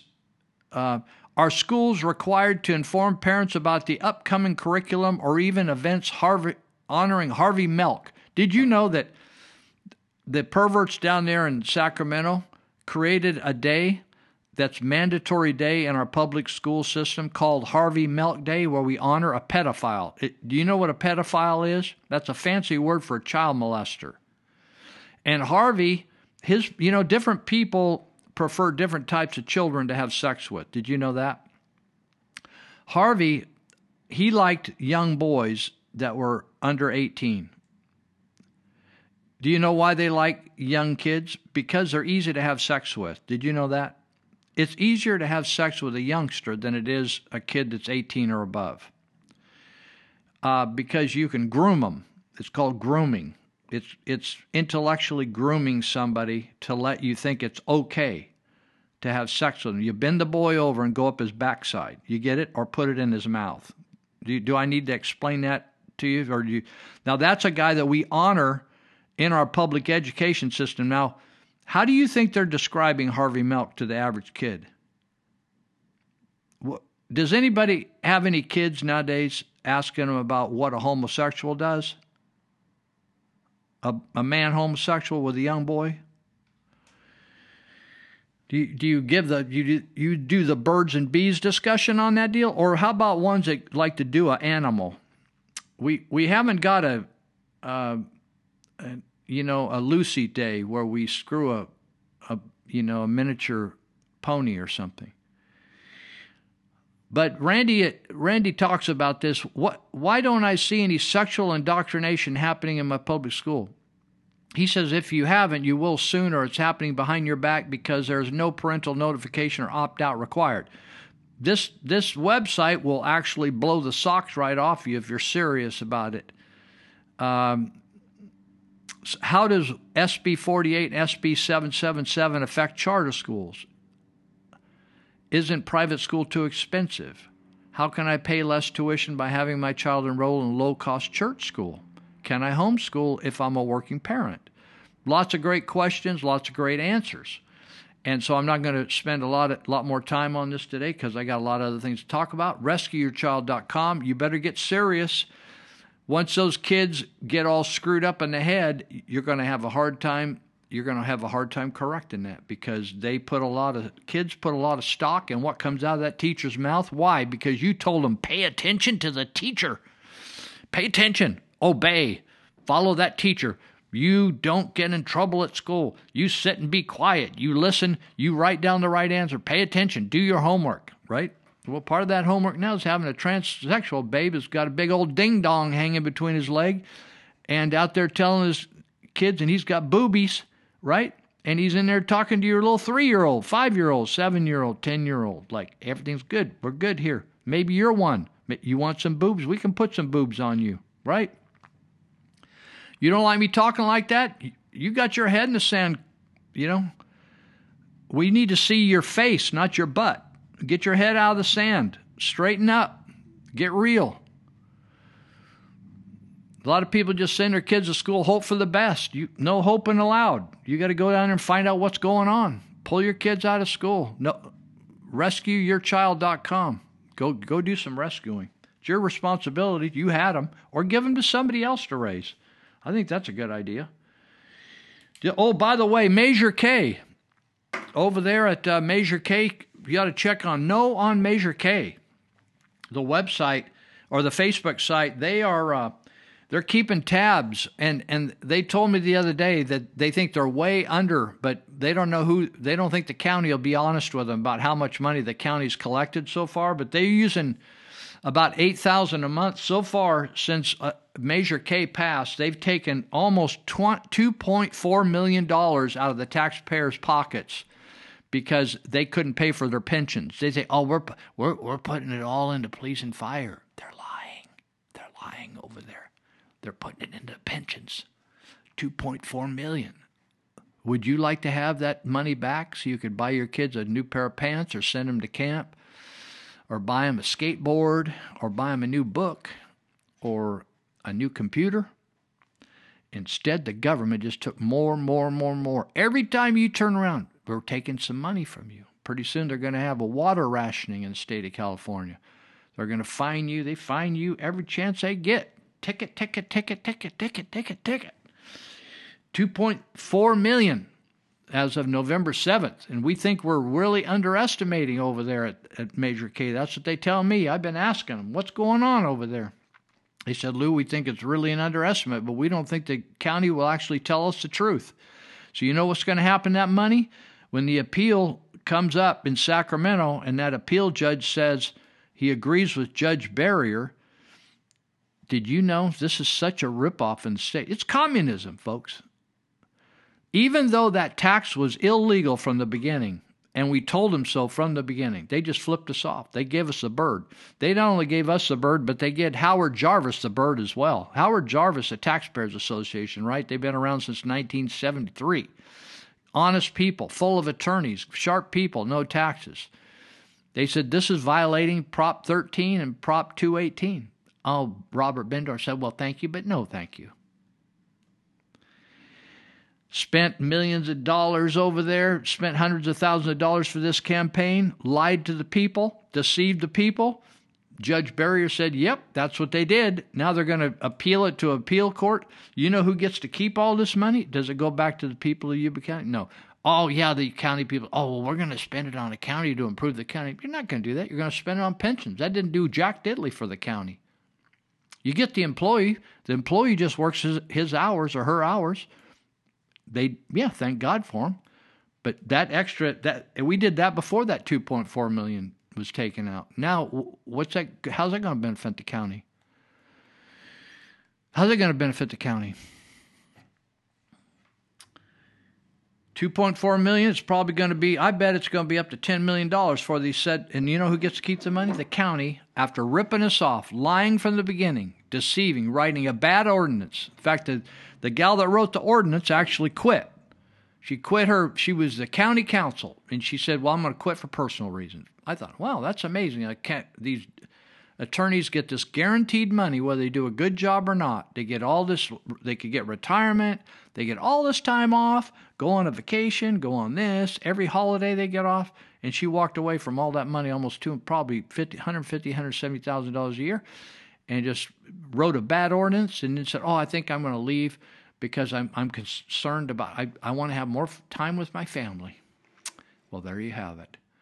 All right, we're going to be right back. And let's see, I'll tell you what we're going to do right now. Oh, this is very good. Victor Davis Hansen's one of the brightest guys in California. He's been a farmer. He's a professor at Stanford University. He's on the Hoover Commission.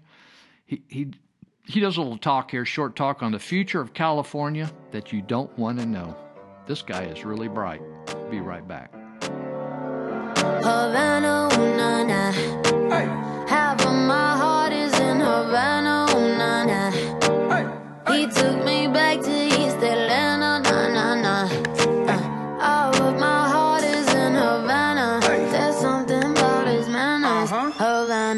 didn't walk up with that how you doing when he came in. He said there's a lot of girls I can do it, but I can't with them. Doing forever in a minute.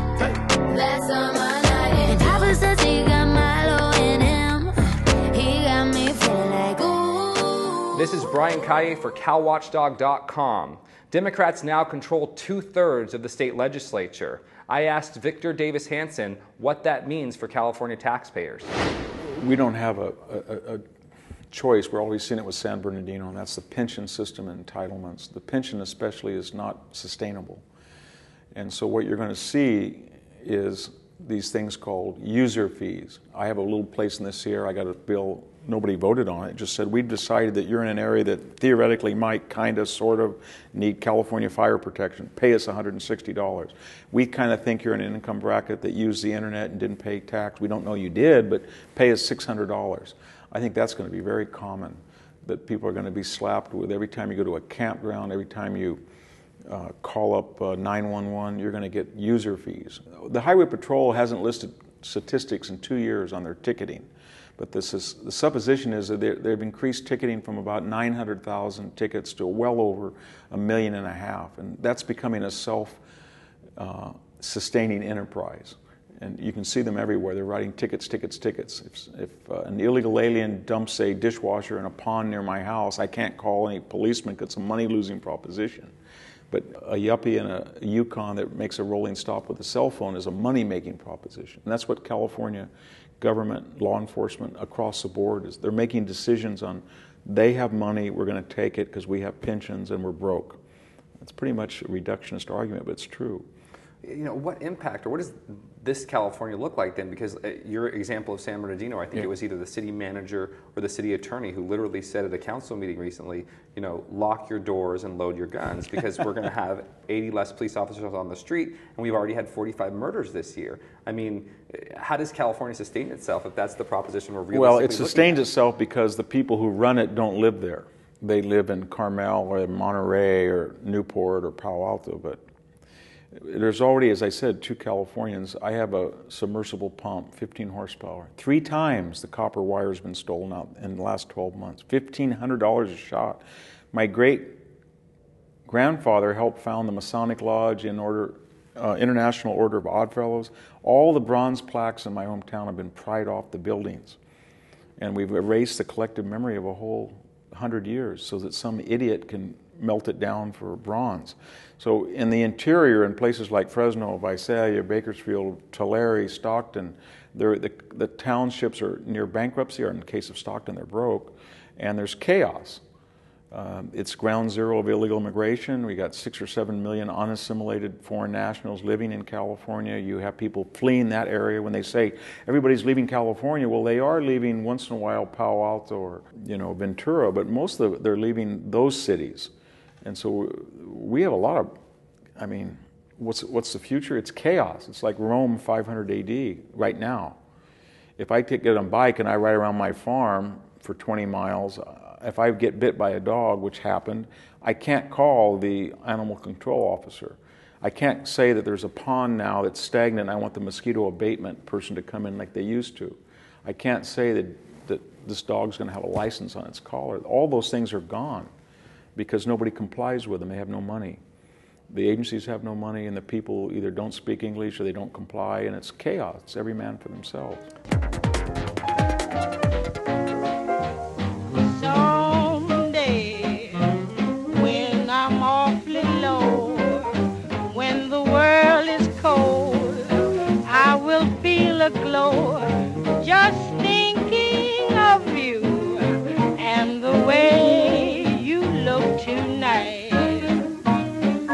Oh, but you're lovely with your smile so warm and your cheeks so soft. There is nothing for me but to love. Above, I'm going up. If it's 500 or down, I'm going down. 86,000 went to Texas. 68,000 went to Arizona. 55,000 went to Washington. 51,000 went to Nevada. 43,000 went to Oregon. 28,000 went to Colorado. 27,000 went to Florida. 25,000 went to New York. 21,000 went to Virginia, and 21,000 went to Idaho. It says, even for those hanging on to the California dream, more than one half are considering leaving, according to a recent UC Berkeley poll. How about that for all you people thinking I'm all, oh, Lou, he's like a fascist over there at No Hostages Radio. This is a UC Berkeley poll I'm quoting here. More than half said, we're leaving, right? And this is like, oh, you'd think all the liberals are staying. Oh, it's like the cleanest state in the country, right? We got the cleanest air and this and that, right? Crapping on the street. Nobody I don't know anybody that's ever walked into a house and they had stepped in some dog crap and said, oh, I'm so happy I stepped in that dog crap, and just ignore the smell. It's no big deal. You should just ignore it. That's what we're all woke here, so a little crap on the feet. This is like, it's like we're rewilding the country. So a little crap on the feet ain't going to hurt anything. As for why people are moving out of the Golden State, there's no real surprises here.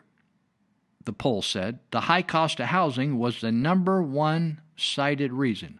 Why do you think housing's so cost? You think contractors are just nasty rip-offs around here? Right? Do you think the price of lumber is just more here? No. You know what it is? Ridiculous regulations, right? A regulation that says we can only hire people with one arm to build the houses. We can only hire people that are blind to build the houses. You think if we only hired blind people to build houses, they would be more expensive? Or we could only you have to give a person a half-hour break every half hour. Do you think that'd make more expensive to build houses? You have to pay every person building a house, you have to pay them $100 an hour. Do you think that'd make housing more expensive? Well, of course it would. All those are stupid examples, but they just bring up the fact if you add regulation after check in with this person, check out with this person, have this person come in and watch over your shoulder, fill out these forms, you can't do this, you can't do that, you gotta, it just, all of a sudden, contractor says, if I'm going to stay in business, I have to add more money to fulfill all these regulations, right? So pretty soon it just doesn't pay to build any new housing in the state. So the housing that's left, it's called supply and demand. All you socialists out there should take a class called Economics 101 or Economics 1. I took that and enjoyed it very much in college. I dropped out of college because some of the classes were so stupid, the teachers would invite us on the weekend, go take LSD with them. Did you know that? At Sacramento State, all the way back to when I attended there in the late 60s, we could take the weekend with the teacher and go do LSD. Well, and we were paying for that.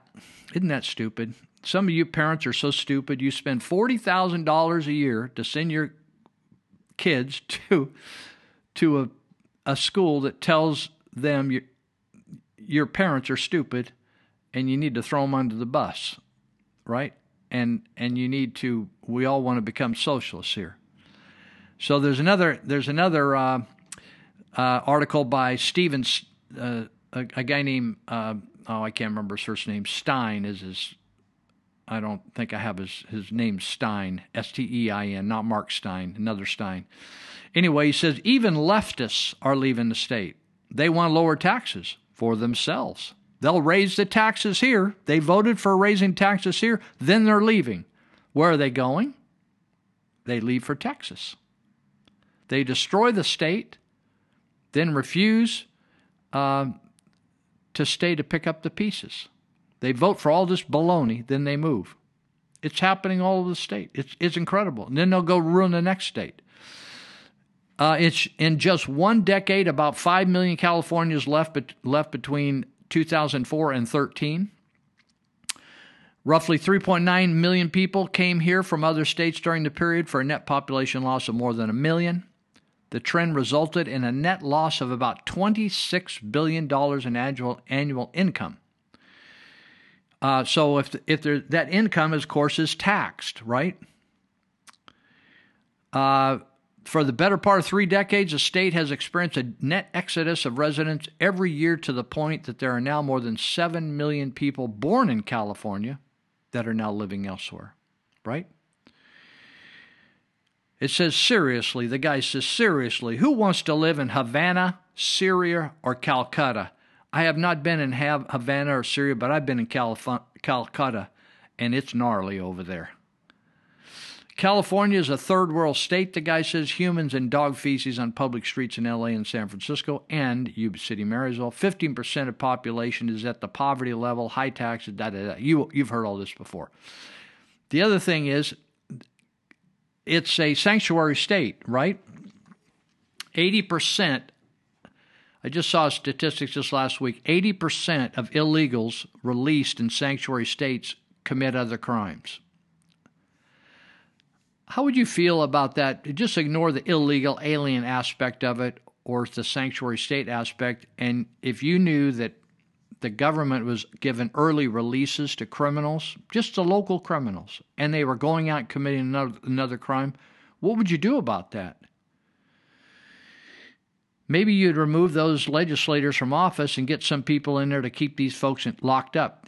If a pedophile is locked up, he is not molesting anybody in your backyard. He's molesting people in the prisons, and finally they just beat him to death in prison. Did you know that? That's what happens. So if a person is incarcerated that's breaking into houses, maybe they've broken into... I've worked with the police enough to know that if you catch a guy for a couple of crimes, he's probably committed hundreds of others you haven't caught him for. In fact, they do interviews on prisoners in prison, and they tell us these things. Do you know that? They just open up and say, yeah, this is my life of crime. This is what I did for a living, right? So if you mow yards for a living, how many yards do you mow in a year? Think about it. So how many houses do you think you can break into in a year if you're supporting yourself by breaking into houses? Think about it. So if you lock up that home invasion expert, that's at least eliminating that guy's criminal career, right? So Los Angeles pays over $1 billion in welfare to illegal aliens over 2 years. In 2006, now again, I know Marty Brown is just going to pee her pants over there at Marysville City Hall if she's listening to this, because we're quoting statistics out of 2015-16. Now, why are we doing that? Because they don't get the statistics added up in time to have real-time statistics. So we have to look at history. By the way, history is his story. That's about Jesus, right? History, his story. It's not her story. It's history. In 2015-16, Los Angeles County paid $1.3 billion in welfare funds to illegals and their families.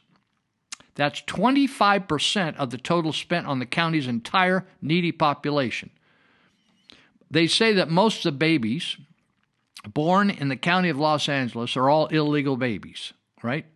But they become a citizen the minute they enter the world. As long as they're in mama, they're illegal. But once they pop out inside the jurisdiction of the U.S. of A., they miraculously, according to the Founding Fathers, they knew all about this. They were psychics, all the Founding Fathers, and they knew when they constructed the 14th Amendment that there were going to be all these people breaking into the state, and they wanted to make sure that as many weirdos from all over the world that broke into the state, violated the state's laws, if they could come in here and just pop a baby out, then they were going to say, well, we're going to make all those people citizens. That's the kind of people we really want.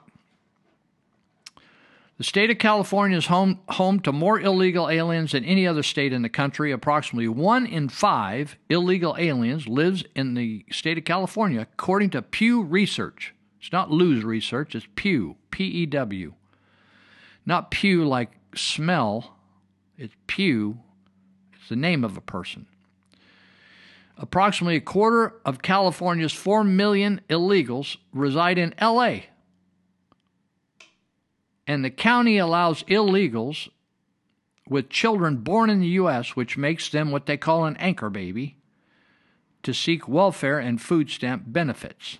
So they can have all the food and welfare they want, money and food stamps. So, L.A. County Department of Social Services shows welfare and food stamp costs for the county's entire population at 3.1 in 3.1 billion in 2015, 2.9 billion in 2016. And for the first 5 months of 2000 and Marty Brown, we just couldn't get the last 5 months because they haven't turned them in yet back there. I know that it hurts your feelings and you're just so discouraging and you're despairing over there.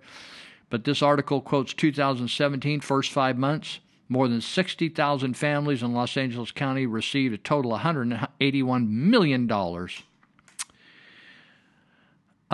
It's just unbelievably bad. Lots of people say this, well, they're paying all kinds of taxes. That's a damn lie. They get $3 in benefits for every $1 they spend in this country.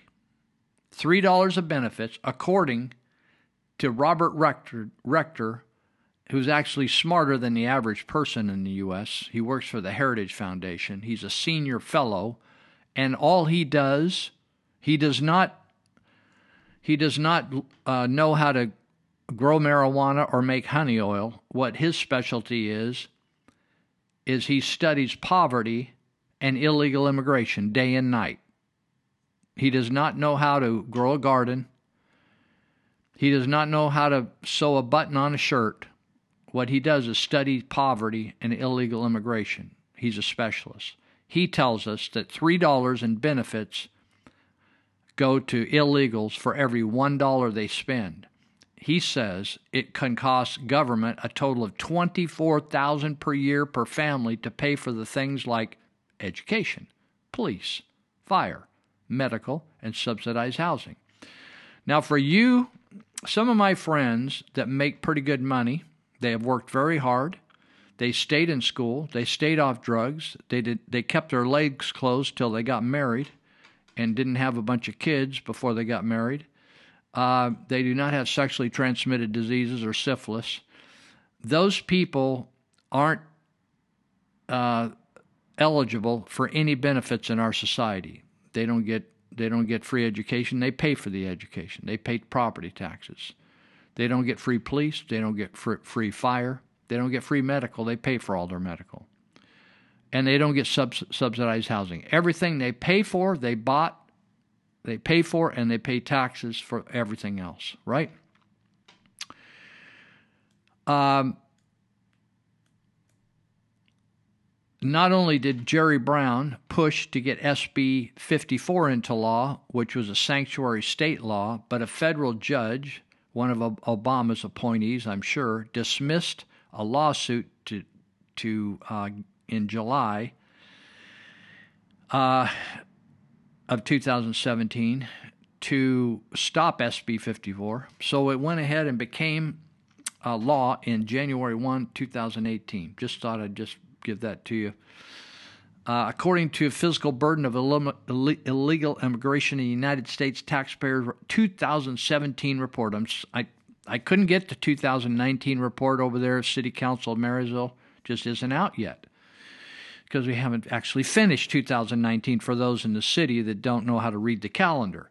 For us, so in 2017 report, estimated 12.5 million illegals in the country. The resulting cost is a $116 billion burden on the national economy and taxpayers each year after deducting $19 billion in taxes paid by some of those illegals.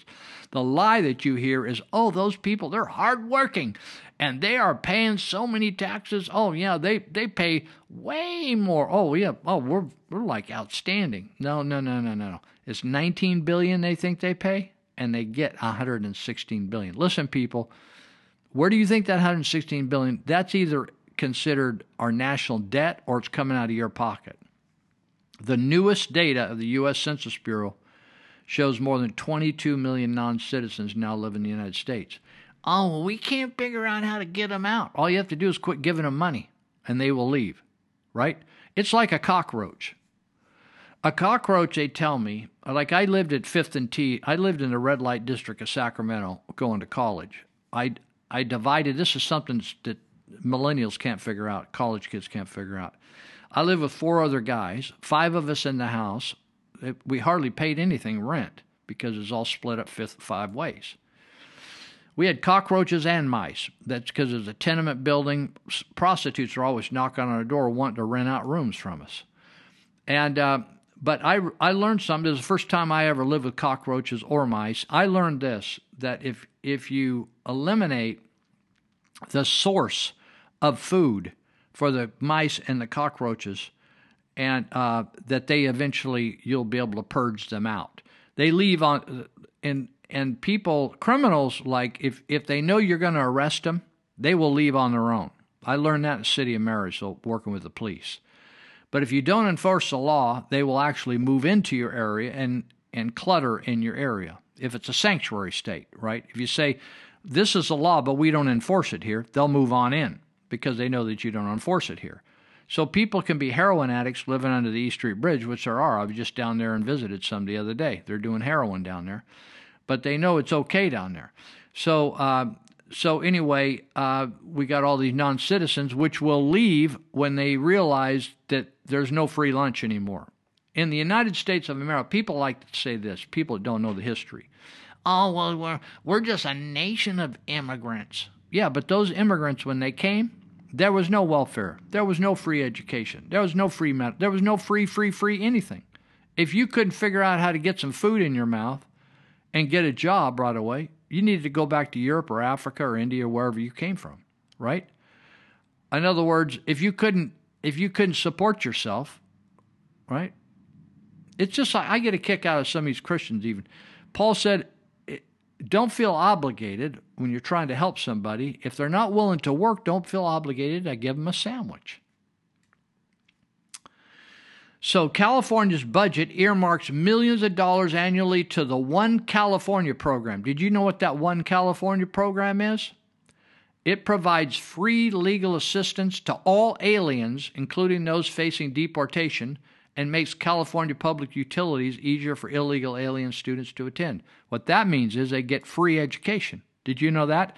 And out here at Yuba College, just down the street from where I'm talking right now, at all the JCs, junior colleges, they have been told by inter-office memos, which have been sneaked out to Lou Benninger, don't you dare turn people into the cops. We don't want any snitches on the campus if people are illegals and they want to mooch off the taxpayers' dole. They want to mooch off the taxpayers free. We want to let them do that and don't snitch on them. They told all their employees that at Yuba College. Did you know that? They did. So the One California program, now I get called every once in a while, maybe every month, by the San Francisco Public Defender's Office. I thought, oh, what do they want with me? You know what they want? They're defending people in our Yuba County Jail that are fighting deportation. And you think, well, who's paying them? Me and you. They're paid by the Sacramento legislature. They're funded under this One California program to provide free legal assistance to all aliens. It doesn't matter whether they could be totally illegal. They're not even incarcerated. They're just free. I want you to think. You go out and you get drunk and you're out with your lady and somebody says something stupid about your lady, so you sock them. You sock them really good. You knock them out, and the guy files charges, and he puts you in jail. And you say, well, can the government defend me? They say, no, you make too much money. You got to hire your own attorney. You know, we do hire public. We do provide people that aren't able to hire an attorney. We give them what we call a public defender. And that's if you're a citizen of the United States of America. But now we actually provide a public defender for people that don't belong here. They can just come in here. They can rape your kid. They can assault your mother. They could carjack your wife. They could do whatever. They could shoot you. And we're going to provide free representation for them. Isn't that interesting? Well, I'm going to take a break here. Let's see. Where are we anyway? I don't know what we're doing here. We're getting close to wrapping this thing up. We got a couple more sections. Oh, we only got one more section to go. Man, the time flies. So this is a really cool clip I'm going to play. This gal was kicked off YouTube. She's a psychiatrist. For YouTube or a psychologist, one of the two. for telling the truth about gender. This is so amazing. Check this out, and we'll be right back.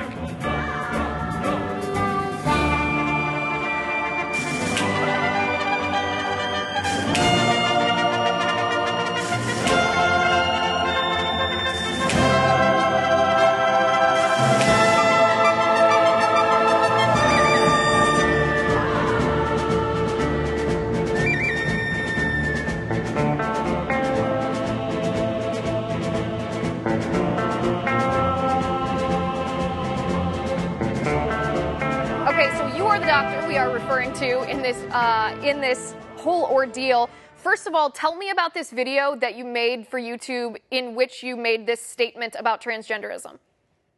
Sure. So in 2017, the Daily Signal invited me to share a story of a child I had in my practice back in 2010 with gender dysphoria. And this was a little boy whose gender confusion, essentially, was triggered at age 3 by the birth of a little sister who had special needs. So between age 3 and 5, this little boy went from being the apple of his parents' eyes, and constant attention, to having a little sister who, with special needs, required significantly more attention. And basically, through family therapy and individual play therapy with the child, a counselor was able to draw this out and help the family work with. Andy is the name I used, as a pseudonym, so that within a year of family counseling, he was embracing his true sex once more. Leading up to that, sharing that story, I simply made the point that our medical and psychological associations have become very politicized. So I didn't even call transgender mental illness. I simply said what you did. Hey, it's a fact. If a patient walks in to their doctor and says, I want to cut off an arm or I want to cut off a leg because I know I'm really an amputee trapped in a healthy body, they will be recognized as, no, that's mental illness, there's a trauma or something triggering it. But if you want to cut off healthy breasts or a penis, oh, you're transgender. That's it. No problem. Yeah, let's sign you up. It was to point out the lunacy and pure politicization and abandonment of science that we are seeing in the AMA, the AAP, APAs, you name it. They should be, it's crazy. It is crazy. So in this video, when you tell the story of little Andy and you talk about, you make the comparison between healthy people who have a desire to have, an arm amputated versus people with gender dysphoria who want their reproductive organs amputated. How long was this video up on YouTube before they removed it, and how many views did it have? So that's what's interesting. To my knowledge, as I said, it was posted in 2017, and I don't think it was taken down until maybe early summer, and it garnered over 70 million views on various platforms. That's an incredible number of people who wanted to see it, clearly.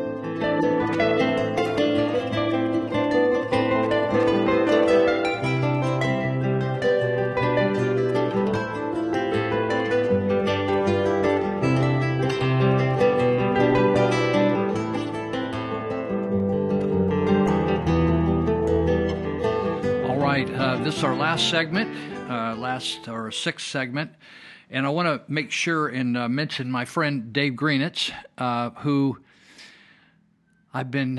He might be our longest sponsor. I think Dave is, and I want to thank him first of all. He and his wife, by the way, make that Creative Light Theater. If they drop dead tomorrow, we probably wouldn't be able to pull that off anymore. They're just so amazing. They do everything from write the scripts, coach, produce.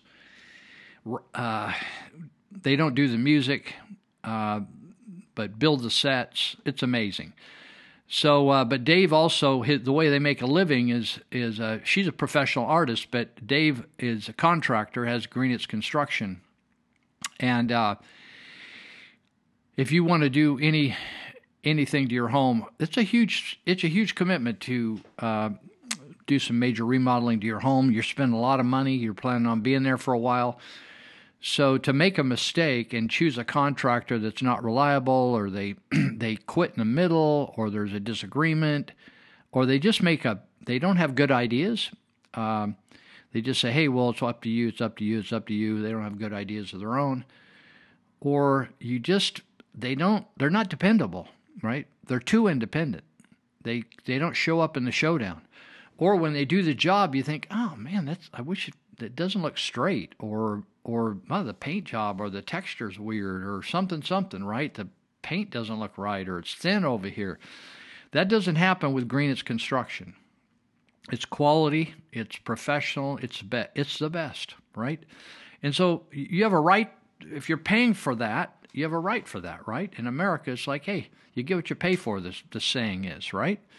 So with Greenitz, they do a great job, and so they specialize. They do a lot of different things, but they specialize baths, kitchens, decks, front entryways. They'll even put in a whole house fan for you to cut down on your electric bill, which is a huge thing here in Northern California. So you can check them out at greenitzconstruction.com, Greenetz construction.com. Or you can go on Dave Greenitz Construction Facebook page, and you can actually see the finished work, which is cool nowadays. Back in the day, before all this technology, you just had to go maybe see a job that they did back years ago. But now you don't even have to leave you can look at it on your phone, or you can on your laptop. So Dave Greenitz Construction, Facebook, or greenetzconstruction.com. You can go to 682. You can call them at 682-9602, 530 area code, 530-682-9602. Or you could just go onto the website or Facebook site, and you could just jump over off an email or something, and you could communicate with them that way as well. Make it easy on yourself. Check it out. I think you'll enjoy it. The other people that sponsor us here is the plumbing doctor, Ted Holmes, 530-671-9111. I don't need to get, usually the plumbing is hidden, but it's a big deal, right? It's kind of like your heart. It's hidden, but if that thing goes down, you may look okay outside, but you think, oh, but my heart's giving out. Ugh, like I need an operation. Bummer. So a lot of times, they say that 1/3 of a construction project's underground. Good reason, right? Because we rely on all this indoor plumbing. Unless you want to go outdoor plumbing, then they could put you up an outhouse, and then you would never have any problems indoor. You could have the water, just pump it out of the backyard, right? But people nowadays like that indoor idea. Turn on a tap, you got clean water, drink right out of the tap, beautiful. So you could call the plumbing doctor if you got water running the wrong way in your house, or you're trying to fill up your tub and it won't come out of the faucet. That's a bad sign. You can call them at 530-671-9111. They'll come out night or day.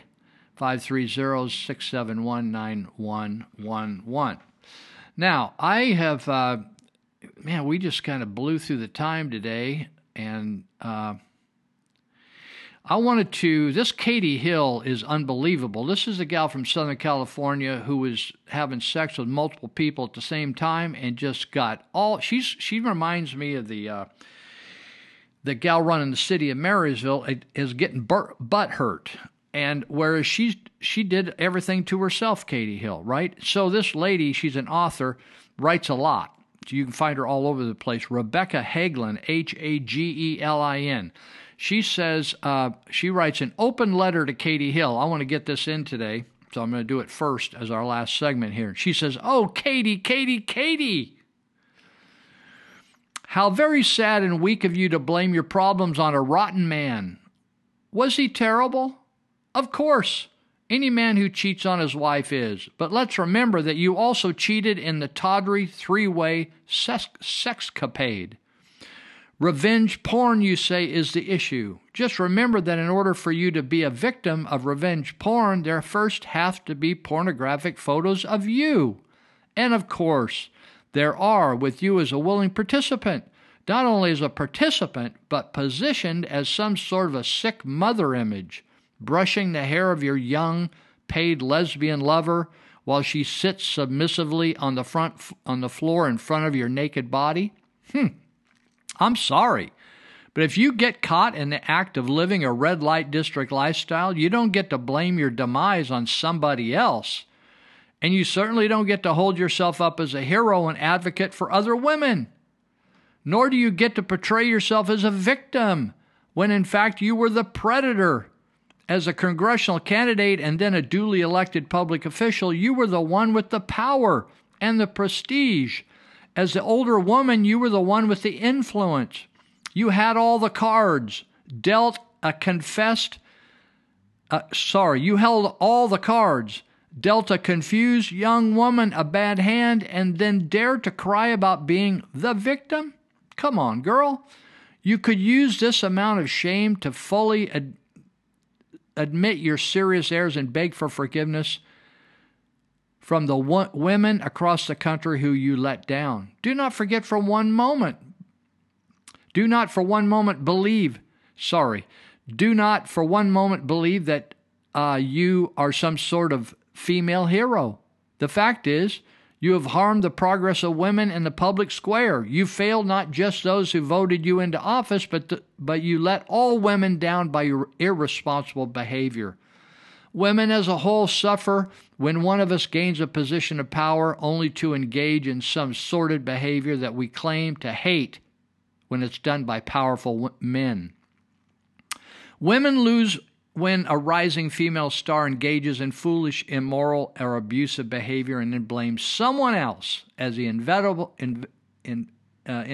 consequences of those poor choices come home to roost. You claim that your estranged husband was abusive. I don't doubt it for a second. But if that is true, then why didn't you protect your young subject from him? The fresh college graduate that you paid and had sex with was your subordinate. Not only did you use her, you subjected her to an abusive man. And yet, because you got caught when the abusive man squealed, you now dare to position yourself as a crusader, a protector of our sisters and our daughters. You could use your 15 minutes of fame to teach young women about the dangers and immorality of participating in three-way sexcapades, of how swinger marriages always fail, about the harms and stupidity of cheapening yourself by starring in your own personal porn show. You could denounce the practices of powerful people using younger and weaker human beings to fulfill their selfish fantasies. But no, you were positioning yourself as a victim, and you're right about that in some respect. You are a victim of your own awful choices. Either you are a crusader for a better way, or you are not. So far, you only choose to obfuscate, that's confuse, the facts and shift the blame. If this is dirty politics, as you claimed in your farewell speech to Congress, then you are the dirtiest of the politicians in your very sad story. I don't doubt that you are hurting and damaged, but you will never heal until you face all of your failures, take time to evaluate your life, reset your moral compass, and start living that better way that you insist on men living. America's young women need mentors who will encourage them to treat others as they would like to be treated. They need role models who work hard, fight for what's right, and act like the leaders of all of our dreams. Now, Katie Hill turned around on the floor of Congress and referred to the President of the United States as a predator. Now, I am not defending, and I don't know Donald Trump, never met him, and And I don't know what his behavior has been like in his past life. My behavior in my pre-Christian life was not good. It was not good. I was immoral. I lived an immoral life. I assume Donald Trump at some point in his life did as well. I don't think I was a predator. never had sex with underage kids, never was a pedophile, and never really felt like a predator on women. Did I have sex with women? I did. Before marriage, I did. I don't think that means I'm a predator. I don't think that anybody that's had sex prior to marriage you would call a predator. That's a special time of sexual behavior. So I don't believe Donald Trump was a predator. Now, if Kate Hill wanted to say that President Clinton was a predator, then I think he has some behavior in his past. Women accused him of rape, groping them, etc., etc. I think he would fall into that classification, but I don't, because she's a politician, she doesn't want to go there. So she's taking shots. So I appreciate Rebecca Hagelin's open letter to Katie Hill. So I'm going to leave it there. The other thing I wanted to talk about is I didn't know this. You know, I just constantly learn things about Donald Trump that I like. I've talked a lot about Woolman Ice Skating Rink, where he's done a lot of public service type things as a businessman that I admire. Now, every quarter, he gets $100,000 for his service as president, and he has to take the money, but he turns it over to an agency. And one of the times he got the $100,000, his pay, he just had it given to the veterans folks to better care for veterans. So Veterans Day is coming up, and so I wanted to mention this about what he did for the New York City's Veterans Day Parade, because it's the 100th annual Veterans Day Parade this coming week in New York City. And he is going to be the first sitting president to accept the honor of attending the Veterans Parade. Now, that's an amazing thing that the Veterans Day Parade has always invited the President of the United States, but they never do take him up on it. But he is. And he'll be making history Monday as he attends the parade. Again, as the United Veterans War Council has made to every president since 1985. His involvement as a citizen with the Veterans Day Parade goes back to 1995. So he's a businessman right in 1995. And here's what happened. It became public that the funding of the Veterans Day Parade, it takes money to put the parade on, right? And they were broke. Like they had $1.21 in the bank account. This is recorded in articles. So in 1995, Veterans Day Parade in mid-August, organizers had $1.21. Now, typically, the veterans organizations would get donors who would fund that parade because a lot of businessmen and women have been in service, and they believed in honoring the veterans. So they would donate. But in this particular year, they did not have any donors for whatever reason. They had solicited a couple hundred corporations and got nothing, right? Including military contractors. And this was reported in of all places, the New York Times. Northrop, United Technologies, none of them. And so it was at that point that Trump heard about it, and he stepped in and saved the event by contributing somewhere in between $325,000 and $375,000, according to Vincent McGowan, who told CNN News, which I'm surprised CNN even reported on this. Trump's contribution shamed, I think, I'm using that term that isn't in the article, but I think his contribution shamed all these contractors that should have been honoring these veterans who make billions of dollars off the military. It unleashed a windfall of donations to the parade's organizers, kind of like priming the pump on an engine, while the parade's budget was ultimately reduced from $2.9 million to $2.4 million. In other words, the parade takes a couple $1 million to pull off, right? They have to block off streets. They have to hire all kinds of law enforcement personnel, right? They clean the streets. It's a big deal. The New York Times reported all this. And it said that because of Don Trump's initiation and giving that money, other corporations came alongside and funded that event. This is another amazing thing. Trump's donation to help the 1995 parade, followed a $1 million contribution he made in 1985, 10 years before, to help fund the construction of the Vietnam Veterans Memorial Plaza in New York City. I want you to just think about that. $1 million, $365,000, $1 million here, $1 million there, $12 million here. Rebuilt the Woolman's Plaza. And it's amazing to me that most of the people that hate him right now in New York loved him. These people are the biggest hypocrites. They're a sham. They're criminals. They're perverts back there. They were always kissing up to him, kissing his butt, getting photos with him when he was helping them do these projects. As a presidential candidate in 2016, Trump donated $1 million. This is another $1 million.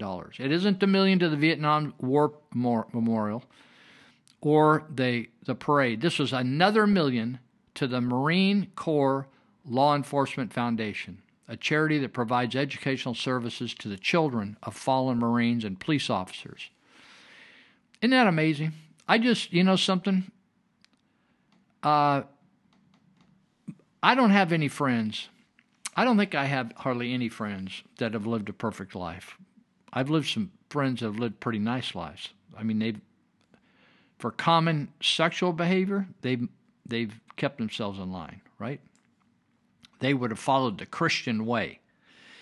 The Bible says there's nobody that's sin-free. Nobody that's pure. Jesus was, right? But I'll tell you what, and all these people, I get so sick of people saying, oh, well, if I had all that money, I'd give, oh, come on. There's so many people loaded with millions of dollars that are just going to die with every nickel in their pocket. Cheapskates, tightwads, they think they earned every bit of it. Bible says you didn't earn anything. God gave that to you. God gave you the grace to earn that money. All the talent you got in your brain, your DNA came from God. Don't even get full of yourself. I know so many people that are loaded that I scramble around for project after project in Vietnam, helping people that are persecuted, scramble $10 and $20, $30, $100 donations. People got millions of dollars in the bank. Are you kidding me? Hundreds of thousands of dollars. They're going to die with it, right? Give it to some kid who'll waste it on some third house or something. So anyway, that's the story there. Michelle Obama's out running around talking about white flight and about, she's like a bajillionaire. She's got more jobs for being an idiot. Remember she worked for the hospital in Chicago, got paid between $300,000 and $400,000. What did she do for the hospital? I still can't figure out the gender of those two, the Obamas. I always get them confused. Anyway, she's talking about all this nasty white flight. Larry Elder, I was going to talk about it, wrote a great article about how she's so full of crap about white flight. Yeah, white flight, people leave for a reason. People leave in California for a reason. Blacks move into your neighborhood and there's all kinds of crime. Mexicans move in. White trash moves in. People move. People moved out of this neighborhood. I've seen people move out of Marysville. They're fed up with it. They're sick of it. People have moved out, sold their house, moved out to Plumas Lake, moved out into the country, moved to Sutter County. It's like people move for a reason. If you got any question about why we're in the predicament we are, you're just an idiot. There's one reason California is in this predicament, and it's the reason Democrats have run the state for 5 decades. And they're turning this thing, they're rewilding the forests that are going to continue to burn down. They're going to let people continue to shit on the sidewalk. And they're going to let illegal aliens go. And until people finally form their own law enforcement to shoot some of these people, it's just going to keep getting worse. And people will keep moving in here. But at some point, we're going to have to take the law in our own hands. So that's all for this week. And take it easy out there. Do something good for somebody. And you maybe need to pray that God will intercede in the California and the United States of America. Things are getting a little gnarly out there. We'll catch you next week. If you run into somebody you never met before that you think's kind of unique, it may be an angel and you don't know it. So you better buy them a burger or something. Catch you later. We're so glad to see so many of you lovely people here tonight. We would especially like to welcome all the representatives of Illinois' law enforcement community who have chosen to join us here in the Palace Hotel Ballroom at this time. We certainly hope you all enjoy the show. And remember, people, that no matter who you are and what you do to live, thrive, and survive, there's still some things that make us all the same. You, me, them, everybody. Everybody. Everybody needs somebody. Everybody needs somebody to love. Someone to love. Someone to love. Sweetheart to miss. Sweetheart to miss.